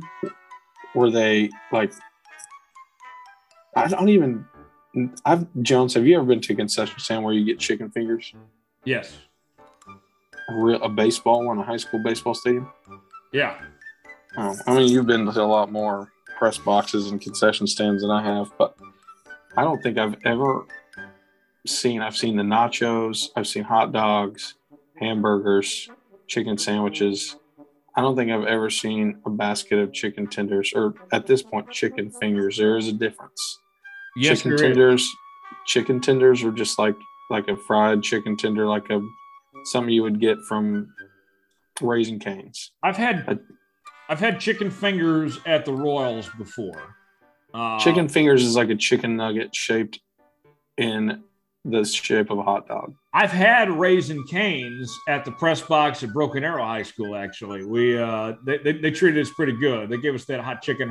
What combo you pick it? Right, but they didn't. Did they have it at the concession stand for everybody, or was it just a press box thing? No, it was just for the media. Yeah, in the press box. So I guess he was in the press box. So maybe this press box has chicken fingers. Maybe the concession stand doesn't. Maybe the press box is attached to the concession stand. I don't think you can be an elite program if you don't have good press box food. You're a connoisseur of good press box food. What's the worst press box food you ever had? Well, the worst is when there's media food. The worst is when there's just nothing there. Like, I would go cover Oklahoma State basketball, and they would say, "All right, here's some popcorn and some pop. Enjoy." Well, are you kidding me? No meal here? And like, comparably speaking, I could go to ORU and get Mazzio's pizza. Remember, we would see Eddie Sutton, rest in peace, by the way. Eddie Sutton would armful of popcorn. Like, get just 4 or 5 boxes of popcorn in the press box. He'd claim it's for his grandkids. I didn't believe that was true. It was for Eddie. They would put the camera on him, and he's eating double fisted the popcorn. So he was killing it too. I mean, he was getting like carrying out 5 boxes. Like, hey, coach. Right. They'd say, hey, right back. He was unashamed. And you get to that age where you don't really care. Like, I don't care if it gets stuck in my teeth or whatever. I'm going to eat all of this. He did. They did have that fire Mazio's pizza, and they had a lot of it. I mean, we were going back in like the third quarter, fourth quarter. Yeah. When I I guess go to actually OSU second half, I guess makes more sense. But yeah, at OSU football games, that's quite the spread. They got like, frozen ice cream cookie sandwiches and breakfast buffet and all this stuff. Like, they do it right for football. Basketball is a little disappointed with their lack thereof of offerings. Now, you mentioned chicken tenders. I can't believe I didn't think about this from the very beginning.